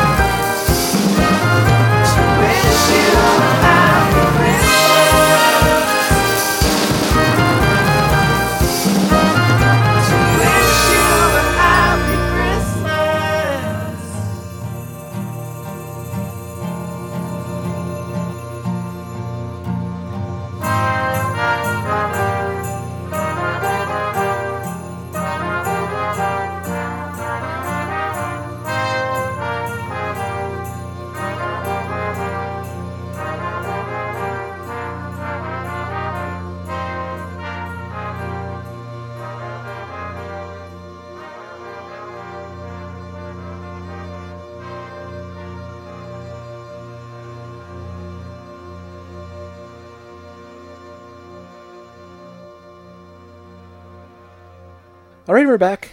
And Mare, what do you think? I know what you thought, but what do you think of Sufjan Stevens' Sister Winter? You don't need to ask me that. You know my answer. I love this song. I love Sufjan. I love this song. The song is so beautiful. Yeah. It's a showstopper. Okay. It's such a fantastic That's why it's at the song. end. Yeah, of course. Because if you had it anywhere else, as soon as the song was over, I would take the CD and eject it and throw it out the window. Because I don't need to hear anything else after I hear this song. Because it's perfect. Yeah. Yeah. Okay. And I'm going to, once again, ask you about we're dragging it out, bringing out the Christmas-ometer. Yep. Where does the arrow point? I want to say star, but I feel like I should say light. Well, +2. Interesting. Yeah. And you say that because you just think it lacks something in the way of Christmas? I think that it has a lot of Christmas time imagery. Yes. A lot of winter holiday imagery. Yep. And really the Merry Christmases don't come in until the end of the song. Yeah. But I don't think it needs to be, I don't think it needs to say Merry Christmas to be a Christmas song. Okay. You know? Okay. Like, Jingle Bells doesn't say Merry Christmas, Sure. but it's a Christmas song. Sure. Right? But I think that a star rating should be like something that is like that anyone could hear and universal? think Yeah. that is a Christmas song. Okay. I don't think Sufjan Stevens, this song, has that. Yeah. You know? It's not going to play to the oldies. Yes, it's not going to play to the oldies. It's not going to play to, like, a lot of people, right? Yeah. I love it. Yeah. I love it so much. But I'm not everyone. Yeah. You know? Yeah. I'll say, and thank God, Mary. Thank God you're you. Oh, yeah. Thanks. Yeah. Cool. Mm-hmm. Yeah, I think it's just part of that interesting element of Sufjan Stevens where he's such a musical person, especially at this time where he was just like the most very amazingly prolific creative songwriter of this time period. And he was like, this is the time when he was doing Illinois. Well, Illinois is the only year he missed doing these, actually. Yes. It was such a huge project that he did not have time to do a Christmas EP. Right. So the Christmas EPs, all 5 of them, stretch year by year, but one year is missed, and that is the year he was doing Illinois, 2004, I believe. So, yes, because this came out the same year as The Avalanche came out. Yeah. Those were already finished, those songs, because it was just part of a huge big project. Yeah. So, and what these CDs were, just so people know, they were EPs that were recorded by Sufjan, basically by himself. He did incorporate some friends into them as well. Yeah. But they were used as gifts to family and friends. So he would send these out as a gift. Mm-hmm. And they all had like 4 or 5 or 6 or 7 or 8 or 9 songs, covers, of Christmas carols and Christmas classics, but original Sufjan songs as well. So it'd be 1 or 2 originals, and then a bunch of traditional carols. Yeah. So all pretty beautiful. So Noel, which was the first one, Yeah. recorded December 2001, had 7 songs. Yeah. It had 2 originals and 5 covers. Yeah. The second one, Hark, came out recorded December 2002. Mm-hmm. That one had 9 songs, and it had 2 originals and then 7 traditional songs. Sure. The third one was recorded December 2003. That's Ding Dong. It had 8, and it had 4 originals. Wow. And 4 traditionals. Yeah. Joy was recorded 2005, and that one had 7, and it had 3 originals and 4 traditionals. Peace, which was this one, was 2006. That was his last one in this volume. And that one had 11 songs. It had 6 originals. Yeah. And then 5 traditional songs. Well, like all projects that you start doing, it started off simply. Yeah. Like the first one's very simple, the instrumentation is very simple, and as it went on, it got more and more elaborate and complicated. And Sister Winter is on this one. The final one, Yeah. And I mean, he has such a variety of like traditional songs that he does as well, right? It's not just like Jingle Bells, the Christmas song. Like on Peace, he had his 5 originals, and then he had Once in Royal David City, Jingle Bells, Lo, How a Rose Ere Blooming, which is like Anglican is played, but it's also like Episcopalian. Yes, but and his friend who is the Welcome Wagon, who was a priest, was a Episcopalian priest. Yeah. Would have, I'm sure he would have known those sort of things through him. Yes, definitely. But it's a German song. Okay. And it's not known by a lot of people. Yeah, no. He had O Come Emmanuel, Holy, Holy, Holy. So like, you've got some different. Sure. Some of them are good. Some of them are too deconstructed for my liking. That's fair. Yeah. Yeah. But it's I can listen. I can take it or leave it. Some of the stuff he does, but some of it's very beautiful. Yes. And we will play some later on. I would say mostly very beautiful. I think the only problem that I have with Sufjan Stevens' Christmas albums is that his original songs are so great they almost overpower his originals.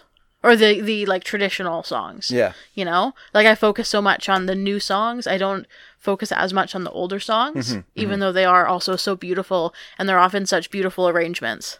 Yeah. Of those songs. Yeah.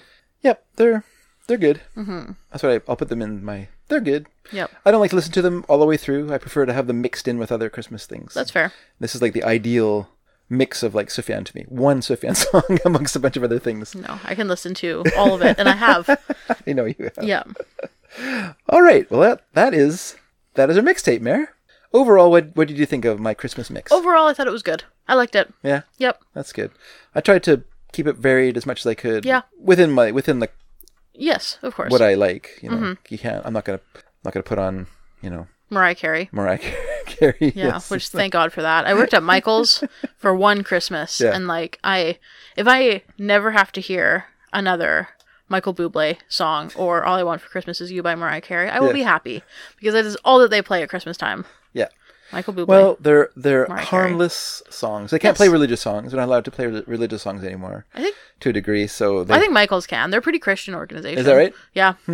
But most of the music you find in stores nowadays, and they play music that's given to them, right? They don't choose it themselves. No, So at Michael's, corporately developed. Yeah, we had a little. I think it was like a tape. Yeah. That they got mailed or something. A tape. It was crazy. Yeah. This was in 2013. I worked there. Yeah.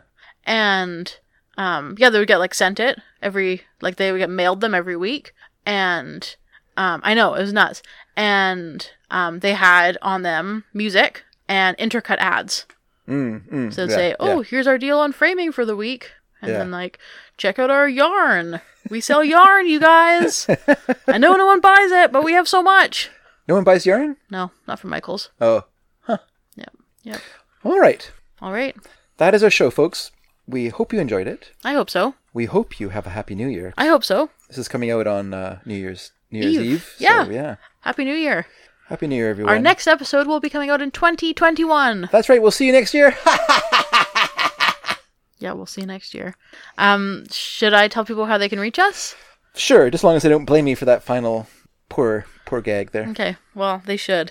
So if you want to email us... But please write compliments to our Christmas thermometer meter that we had during If you want to write in and tell Dad that joke was bad, if you want to write in and tell Dad that his rating system was nonsensical, you can do that by email at sneakyd@sneakydragon.com. On our message boards at sneakydragon.com, on Twitter at sneaky_dragon, or on Facebook at sneakydragon. You can also find our mailing address on sneakydragon.com. We have a Contact Us tab where you can find all of those things I said. That's true. Yep. All right, everybody. Well, you know what? We've all had a hard year, I think, this year. Yes. I pray that next year will be easier on all of you. Hopefully we'll get better soon. And you know what? Merry Christmas, Mary. Merry Christmas. And Happy New Year. Happy New Year. And I hope the best for you, dear. Thank you. You too. And we will see everyone in a bye week. Yes, in 2 weeks we'll see you in 2021. Next year.